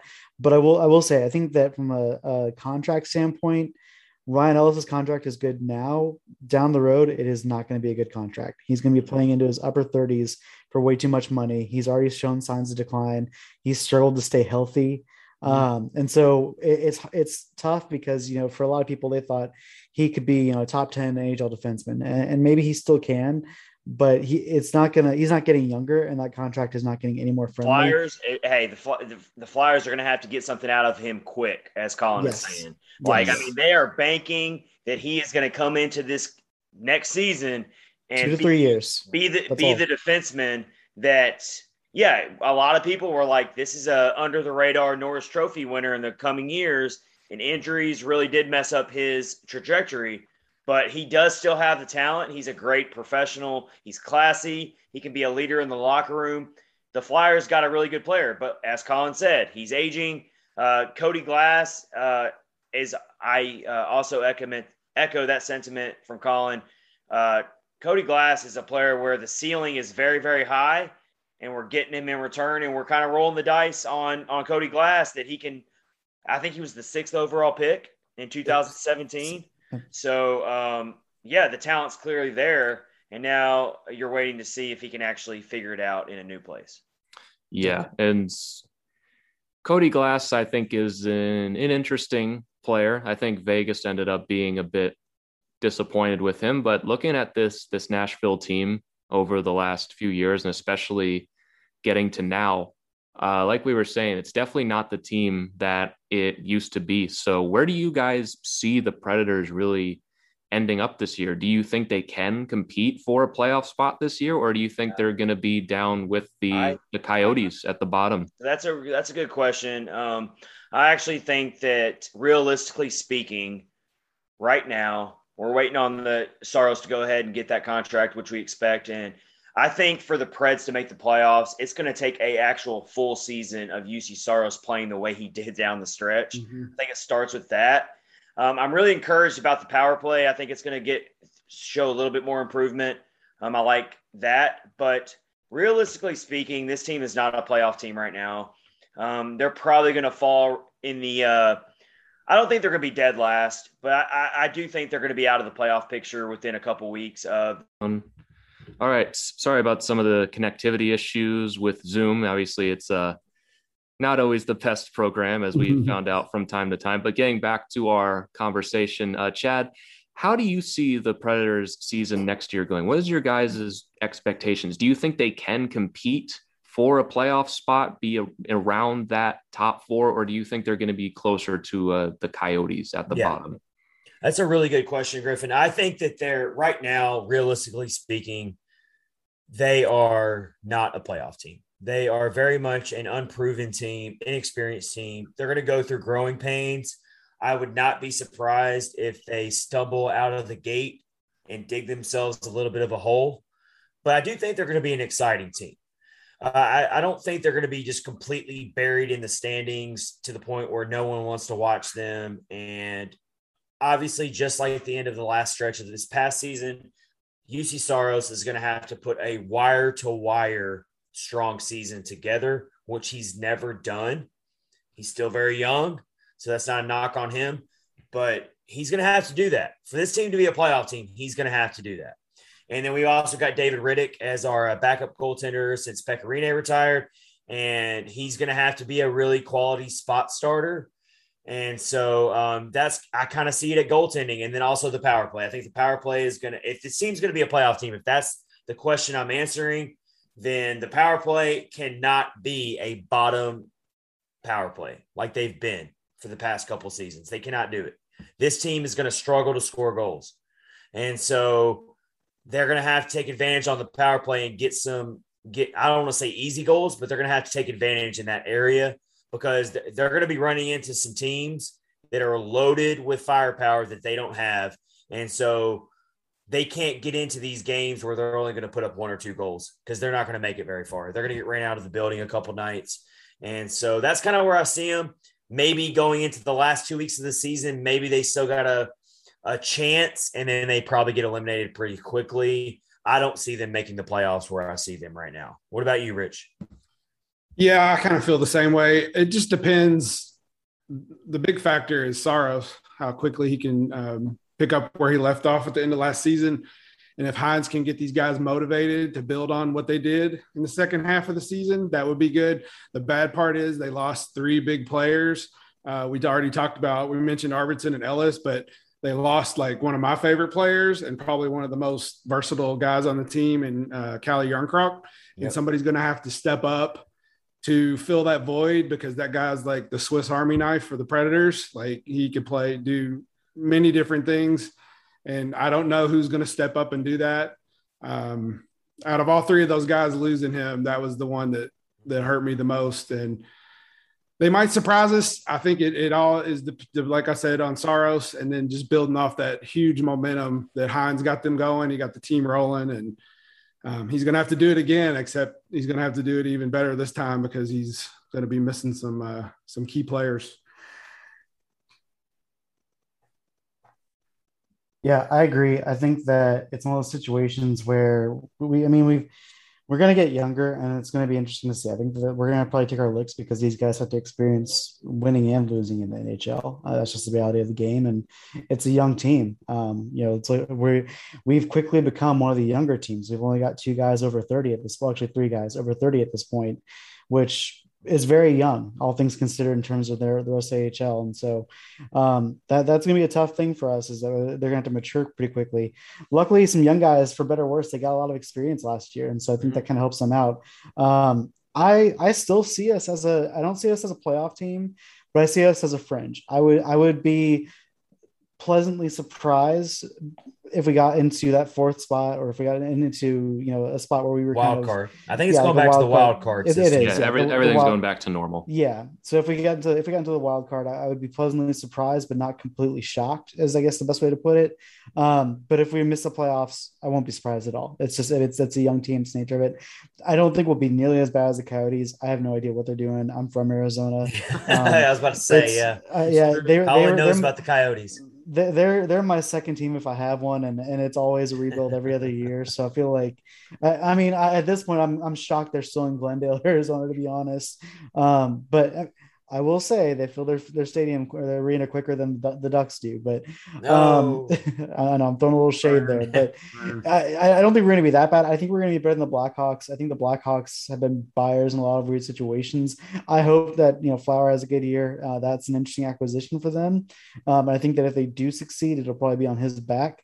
But I don't know how much he has left in the tank, because he's just we saw how quick that drop off was for Pecorine. Pecorine was a Vezina Trophy winner until he wasn't. And he was solid for us last year in spot duty, but he was not an every night kind of starter. I wonder when Flower gets to that point as well. Yeah. And they still have Malcolm Subban, I believe, and he's not a bad spot. And Lankinen. Yeah. So they've got some options, but I just think that I think we can steal some from the Blackhawks. I think we can get ahead of them. Dallas Stars, I'm a little bit afraid of. I mean, like we can go down the whole division, but I do think we're better than at least a couple teams in the Central, and we can show up and still be competitive. They're not a dead last team. No, we'll go that far. That is Arizona's spot. Yeah, that's about where our confidence ends, is that we're not dead last. But those draft picks, man, they're going to be. So can we? So Griffin, we're going to ask you the same question. I know your expectations are worlds apart, higher than ours. But where are you at, realistically speaking? Where are you at with this team? Is it? I expect it to be Stanley Cup or bust again this season for you. But where do you see it? It's Stanley Cup or bust again. When you have a team this good, when you have McKinnon on the contract that he's at every single year of that deal, which is 2 more years, including this next season, is Stanley Cup or bust. You have to win while he's still on that $6.3 million deal. And when it comes to my realistic expectations, I fully expect we will win the Central Division. I think we are the best team in this division. I don't think it's certainly that close. The West, it's Colorado and Vegas again, just like it was in the West Division last year. Honestly, I'm not all that impressed by a ton of teams in the West. How do you feel about Seattle, though? I got to ask you. Seattle, the Pacific Division is really bad. I think they have a chance to crack that top 3. They do. I look at their roster. It's sneaky likable, right? Getting a little better. They add names every once in a while. Griffin, we shared we're doing a podcast meetup this season. We want to we're inviting a lot of our listeners. We would love to meet a lot of our listeners. We kind of had a little idea with it. We did a poll on our Twitter feed, and I picked the Avalanche home game for Thursday, December 16th as one of the options. And it didn't get a lot of votes, I'll be honest, but still I wanted to get wanted to gauge where some of the people thought. And I picked that game and you only get 4 options on a Twitter poll. And so I picked that game because this was way before you even invited us to do a segment with you. But I remember seeing that home game and thinking, it's going to be really fun to play the Avs again, to see McKinnon, to see Rantanen, to see Landeskog, to see this roster that is just loaded with star power. And so I picked that game for that reason. And so, the Preds and the Avalanche, I almost said Blackhawks. The Preds and the Avalanche play on December 16th. That's their first meeting of this upcoming season. Actually, that's their second meeting of the season. We actually is it second? That's the first in Nashville. But the first meeting is November 27th in Colorado. And then the second one, first in Nashville, December 16th. That's actually for us, the second half of a back-to-back. We'll play Dallas on the 26th and then Nashville on the 27th. Then in the middle of December, we'll hit the road for Nashville in the middle of a 4 or 5 home stretch. But I mean, I'm looking forward to it. I would like to be at one of those home games against the Avs because, I mean, the Avs are just a really fun team to watch, loaded with star power. So, I mean, that's why I picked one of those options was against the Avs for our podcast meetup. So we're still planning on that. And we'll see. I'm thinking we picked the Seattle Kraken, the home opener is one of them, but I don't think we're going to be able to get everything set up in time for that. So the Avs, who knows, we might make our podcast meetup that Avs game. So we'll see. Yeah. I mean, there's certainly not much of a better, that'll be the first time the Avalanche are back in Nashville since that 3-2 matchup. That was the last time those two ended up playing, if my memory serves me right on that. But I mean, I'm excited to just see the Predators. I'm excited to see new teams. And Rich, you said this too, right, man? You said in the previous episodes that you are happy to have the old Central Division back. Absolutely. So when they announced that they were going to do, the way they did it last season, I was like, oh, this will be neat. You get to see these guys. After a while, it was like, it was baseball style. It was baseball style. I was like, you have these little 2-game series, baseball style. It was fun for a season, but I am ready to get back to the normal. Actually, seeing Eastern Conference teams again. I got tired of it about 3/4 of the way through. I was just like, this is just. Well, I got tired of it when we went through that stretch where every freaking game was either against the Tampa Bay Lightning or the Florida Panthers. Oh yeah. I was like, okay, I'm over this. Can we please get some Columbus Blue Jackets games on our schedule? Yeah, I feel the exact same way. because especially with the Avalanche, it was bad for us last year with that schedule because we only had Minnesota and St. Louis as like central teams with us. All right. And coming into the season, we had, I think, I'd say like a third of our schedule was between interesting teams: St. Louis, Minnesota, Vegas. Those were the fun games. Then you had LA, Anaheim, San Jose, and Arizona. That was more than half of the schedule. And like you were saying, Rich, about 3/4 of the way into the season, I was over it. It got to a certain point where I was like, okay, we have 2 games against Vegas left, and that's it. We had like 6 games against the Sharks to end the season. Like there was a point where I was struggling to literally stay awake during the games. I never want to see the Avalanche play the Coyotes ever again. I don't ever want to see them play again. I'm so tired of the Coyotes. Well, they're part of the Central now, so I know, and I hate it, but at least it's 4 times and not 8. And I was just, I was gonna say it was either them or Vegas. I was starting to feel the same way about the Red Wings, honestly, because the Red Wings, is bad as they were, they gave us fits this past season. And so I was kind of feeling the same way about the Red Wings. I'm like, I don't want to see the Red Wings anymore because, like we should beat them, but they're going to still give us hell. Like, it was. We only actually lost to them once, right? So I think we call it the gentleman's sweep. Did we only lose to them once? I thought we might have lost twice. I don't know. But either way, I remember them I remember us not struggling with them. No, it was close.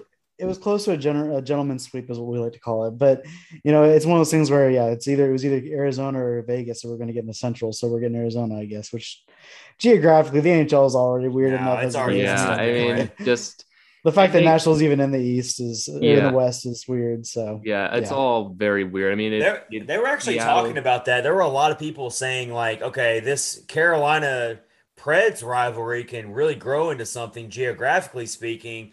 Let's get the Preds in the East. And that was just a lot of chatter on social media. But if there was a way to realign it, I don't know how you would do that. I've never really done research on it. But, I mean, if there was a way to make it make sense, Nashville should probably be in the East. But it's okay. I mean, I guess I've never really thought about that way. But just running over in my head, like, if they move to the Atlantic, like the Florida teams are close by. Carolina's right there as well.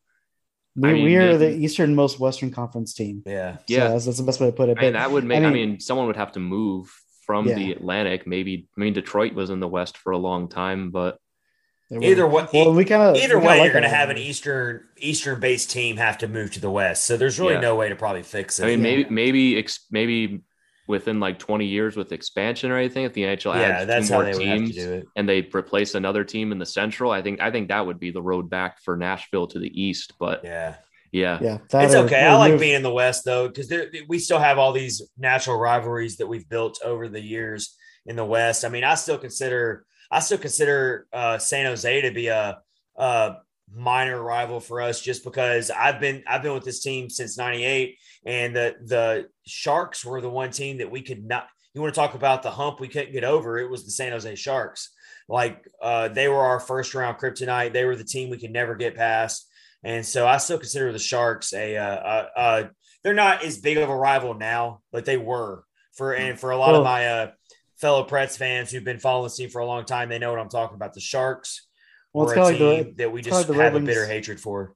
Well, it's kind of like the Red Wings and the Blackhawks too. I mean, the Red Wings, we had so many Detroit transplants because in Nashville, we had the Saturn plant. So Detroit moved a lot of its employees down to Nashville. And then 2 years later, the Predators came on board. So you had a lot of people either convert to be Preds fans, or there's still a lot of Red Wings fans in the area. Actually, one of the people on the forecheck, one of our main websites for the Nashville Predators, I remember going to high school with one of the guys who was a Red Wings fan because he was a Detroit and then became a Predators fan afterwards. But the Blackhawks have not been as nearly as as prominent as of late, or as of 2013, 14, those kind of years. And so that rivalry's kind of died down a little bit. The Red Wings, that rivalry's died down. So I will say, you mentioned a team that I think we're better than, and I think it's also one of our rivals too, is St. Louis. That's one team I think we can do better than this upcoming year. I think that even with where the moves we made versus the moves they've made, I like our team better. Minnesota's gonna be interesting because it's like, are they going to get Kaprizov back, or is he going to Russia? We don't know. So Yeah, it's gonna be a weird we year. could spend another hour talking about that. Oh man, drama with that. Yeah, I've touched on that on my show a little bit. Like that is one of the more interesting things I've seen in a while. You always hear like this Russian player, he's threatening to go back to the KHL. I mean, it's very Radulov-esque. You have to wonder if we've been there. Oh yeah, you have to wonder if he's bluffing. We've been there. We've been there. And it's so funny because Minnesota, we always say, is like Preds North, and so it's so funny that they're getting their own Radulov situation basically because Kevin Fiala, they're talking about paying Kevin Fiala now. Like, I mean, they've got a lot of front office issues right now when it comes to like they're dealing with a lot of drama right now. But they're one of those teams that's right there on the cusp of being a force to be reckoned with, but they've got to figure out what they're doing. Yeah, I mean, they're like you're saying, they're right there. If they lost Ryan Suter, a former Pred, they lost Ryan Suter to the Dallas Stars, which I mean, they did that voluntarily. They bought that contract out and apparently are willing to eat the cap hit. And Zach Parise. Yeah, and Zach Parise. So I mean, with Minnesota, they've been very busy. They've had plenty of drama this offseason. I mean, I talked about this with the Wild guys over at the Soda Pod. Yes. They've gone from a team that I could literally care less about to probably the most interesting team this offseason. I talked to them a couple months ago. And, like we were saying, they're right there with it. If they get Kaprizov back and they get Fiala back, I could see them being the second best team in this division. But the thing is that they've got to win like now because next year they've got $14 million in dead cap that's going to be interfering with their roster with Parise and Suter buyouts. So I'm interested to see what they do this season and coming into this season. And if Kaprizov does really leave, I mean, he's already signed a deal with CSKA Moscow for a year at over $10 million I mean, that situation's so crazy. He's turned down, I believe I saw from Michael Russo, long-term, like $8 to $9 million extensions. Like he's got some cojones to be turning those down as he is betting on himself big time. Well, I respect that. I mean, I respect it. Nashville had, it wasn't obviously to the extent of that much money, but Yakov Trenin pulled the same thing for Nashville. He was going to go play for I'm glad you brought that up, as well. Yeah, like it was, they were making it sound like it was a done deal. And then like the next KHL has definitely become a player in I think more so now than ever. I don't know if you guys agree with me, but I think you have to respect. I think general managers have to respect the KHL because it's a very good league. It's a very different league, but a very well-respected league. And I mean, you can't just say like these players aren't willing to go over there. And so for front office general managers, you have to take that into account now when you're making these tough negotiations. And so it makes for more entertainment for us. Yeah. Yeah, absolutely. And I think Kaprizov, if he does pull this off and get that short-term deal and the betting on himself works, I think that's a fun precedent to set for the rest of the league and other younger players. I think that's something that obviously teams won't like, but us as fans, especially just the general NHL fans, that'll make for some very interesting negotiations down the line for players to bet on themselves, maybe carry themselves to the UFA market. I mean, we saw it with Austin Matthews. His deal is carrying him straight to unrestricted free agency, and Cale Makar's deal, as great as it is only buying one UFA year. So maybe this will start to be a thing down the line where we start to see more higher end players hitting the open market down the line, which will make for some excellent viewing. Yeah. Agreed. Yep.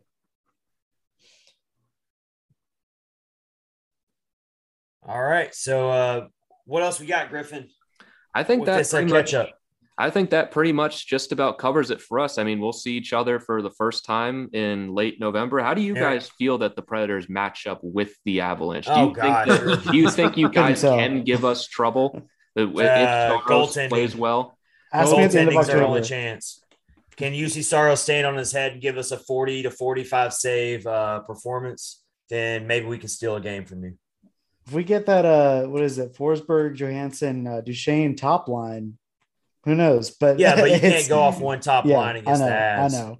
But ask me at the end of October. On paper, we would be the biggest homers in the world if we said that we were going to realistically beat you all in any other fashion other than UC Saros, who is capable of doing this. stealing a game or two, which he can do, but that's really the only way I see it looking on paper, looking at these two teams side by side. I do think that the Preds are going to be a very fiery team that's going to pull some upsets off. I'm not trying to take anything away from our young players like Tanner Janot, like Matthew Olivier. I'm not taking anything away. Alex Carrier is our new rising defenseman who is getting top line minutes with Roman Yossi. So for all your As listeners, if you haven't looked up Alex Carrier, go look him up. He is. I am fully confident that he is the next really good Preds defenseman, homegrown Preds defenseman, which we've been really good at doing. So we're gonna steal some games. We're gonna shock some people. We're gonna be right there in the middle. Again, like I said, I don't think they're a playoff team right now, but the only way we're realistically going to go toe-to-toe with the Avs and actually beat them more than maybe once is UC Saros is going to have to be just a thief in the night and steal games from you all. That's really the only way I see it, realistically.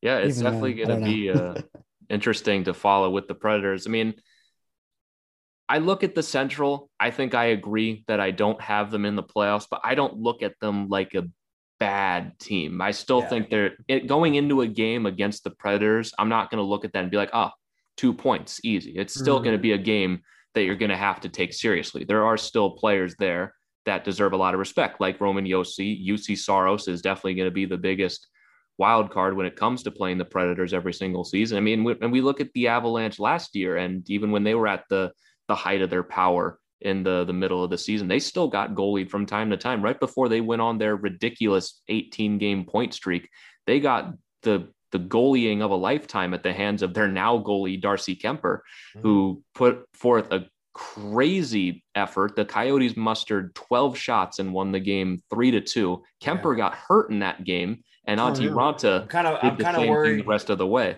I'm kind of worried that the Preds are going to have to win games like that, ugly games where maybe they don't have a lot of shot total, but maybe the other team outshot them vastly, but UC Saros somehow, and that's why I am so upset about why this arbitration keeps lingering with Saros, because I think that the front office is playing a little too hard here when it comes to, they know what they have. They know that they're going to win games unless the Preds front office has just completely sold the farm and come to the realization this team's not going to be a good team. They're going to be a lottery team.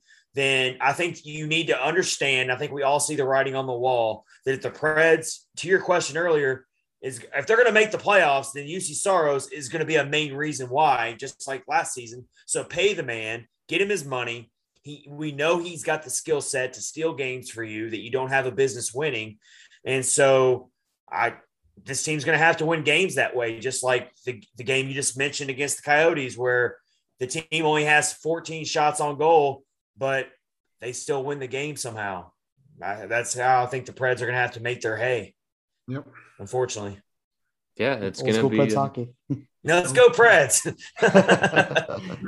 nothing like getting pumped up for the season. Like, we're still pumped up. Maybe the goalies will steal a game or two. I mean, when you get to this point of the offseason, I was talking about this last episode. Like, I'm just rewatching like the 2019 playoff runs and everything. Like, just it's gotten to that point where it's like, yeah, you know what? I was sick of the regular season last year, but still would take it over. I would watch the Preds every game. I'm not making this up if they went 0-82 because I love hockey that much. Now, obviously, I hope it doesn't happen, but there's a lot of casual fans out here, and we are a hockey market, and we have outstanding fans, and the diehard Nashville Predators fans, I'll put them up against any hockey fan base out there. But they're just like in any fan base, there are a lot of casual fans who are still kind of on the fence on whether they even want to be a hockey fan. And so they I don't know if they have the patience that it takes to watch a hockey rebuild. And so that's kind of what I am that's kind of what I'm watching. And I've put this out there. I'm putting them on notice. Hey, are you a real Preds fan? Well, you're going to have to watch the process. Like, you're going to have to watch this, maybe go through a little bit of a 1 or 2 year time period where you're going to have to watch this team be meticulously rebuilt again. It's not going to always be pretty. You're going to see some young kids make a lot of mistakes, but the end result is what you got to hope for. And so that's kind of the kind of season we're about to go into, I feel like. Yeah, I mean, and at the same time, you got to factor in, like, hopefully we're gonna have more fans back in the stands.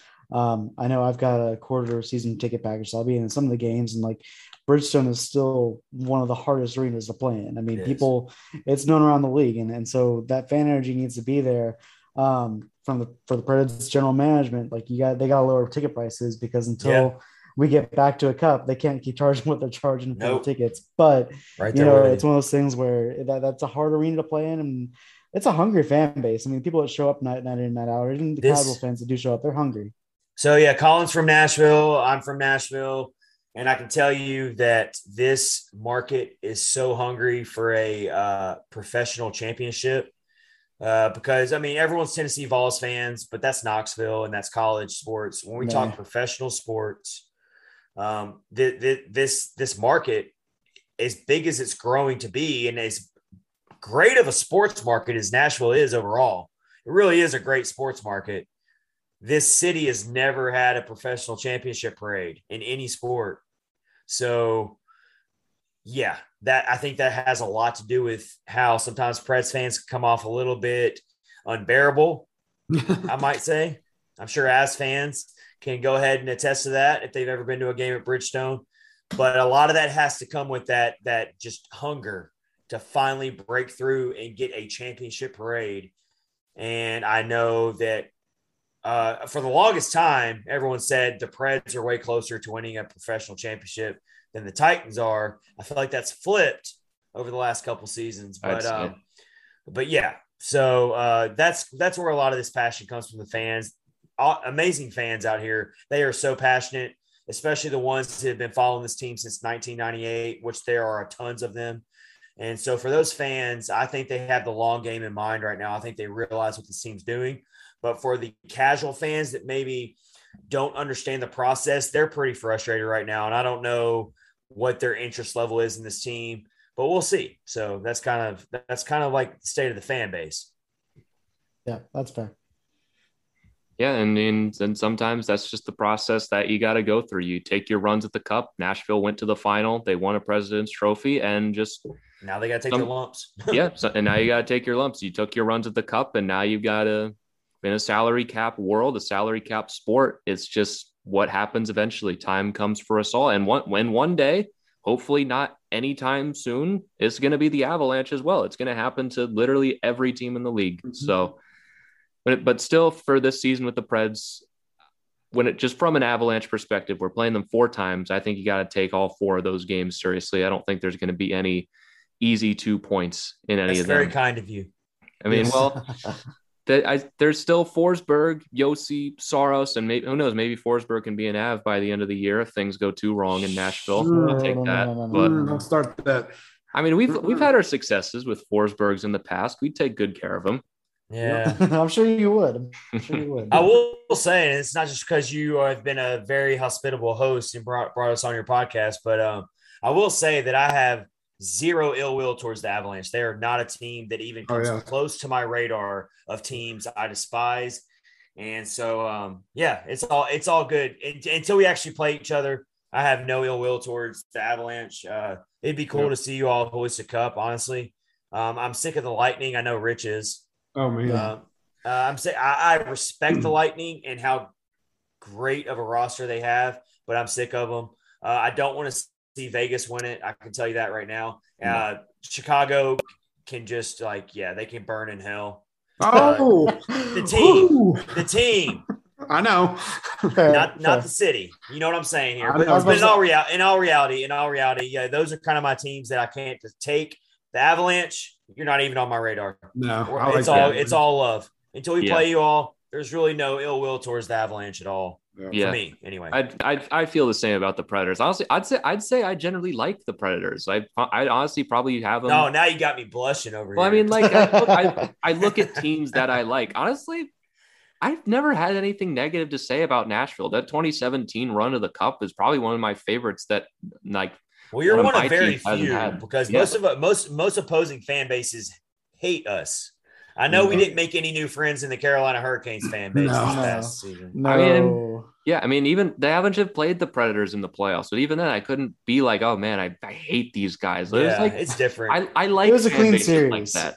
I think fan bases like that are good for the game, man. Like, give us your overall for Avs fans, because this has kind of always been a fun topic for me whenever I'm talking to other fan bases. My roommate, my best friend, he's been on our podcast. Actually, he's a very smart hockey guy. He knows his stuff. He's a diehard Dallas Stars fan, and I don't know if you've ever met a Dallas native, but they're almost always primarily Dallas Cowboys fans. He is actually a diehard Stars fan over the Cowboys, and that doesn't happen very often from Dallas. He knows his hockey. And his number one hated team is the Colorado Avalanche. So is that a normal rivalry between the Stars and Avalanche? I'd say for Avs fans, their number one rival is Minnesota. Okay. But when it comes to Dallas, I'd say after 2020, they'd definitely be in the number 2 spot. If we played them last year, if they ended up being in the West like they were supposed to be, they'd probably be number 1 right now. He seems to reference the late 90s is why he can't stand the Avs, or the 90s. I guess there were some then, so I can't really attest to that. He seems to reference that there were some battles between, I guess you'd have to go to Hockey Reference. We can look it up. But for some reason, he doesn't really like the Avs at all as a Stars fan. He also hates the Predators. So that's why we brought him on our podcast. It was pretty fun conversation with him. Well, some people just have poor taste, you know? Oh, okay. All right. All right. Well, gentlemen, we appreciate you letting us join your yes, podcast. Thank you. Yeah, gentlemen, it's been a pleasure having you guys on. Thank you all so much for taking the time to come on. If you want to take the next few minutes or so to just plug your show, plug your socials, feel free to go right ahead. Sure. So, we're at Catfish Ice on Twitter, Facebook, and Instagram. We also all write for predlines.com for the Fansided Network, so you can check out our work there. And we are a fellow podcast on the Hockey Podcast Network. It's myself, Chad Minton, at Chad_Minton, and co-host, and that's Rich Howe, at Rich_Howe_9, and at Colin Bluen. We are an awesome team. We love talking Preds hockey, and we're still kind of getting into the Nashville community. And so we appreciate you. Definitely appreciate it. Yeah, no problem. It's been a real blast having you guys on, and hopefully we can talk again soon. Hopefully even before the December date. And best luck to you guys this season. You too. Thanks, man. Thank you very much.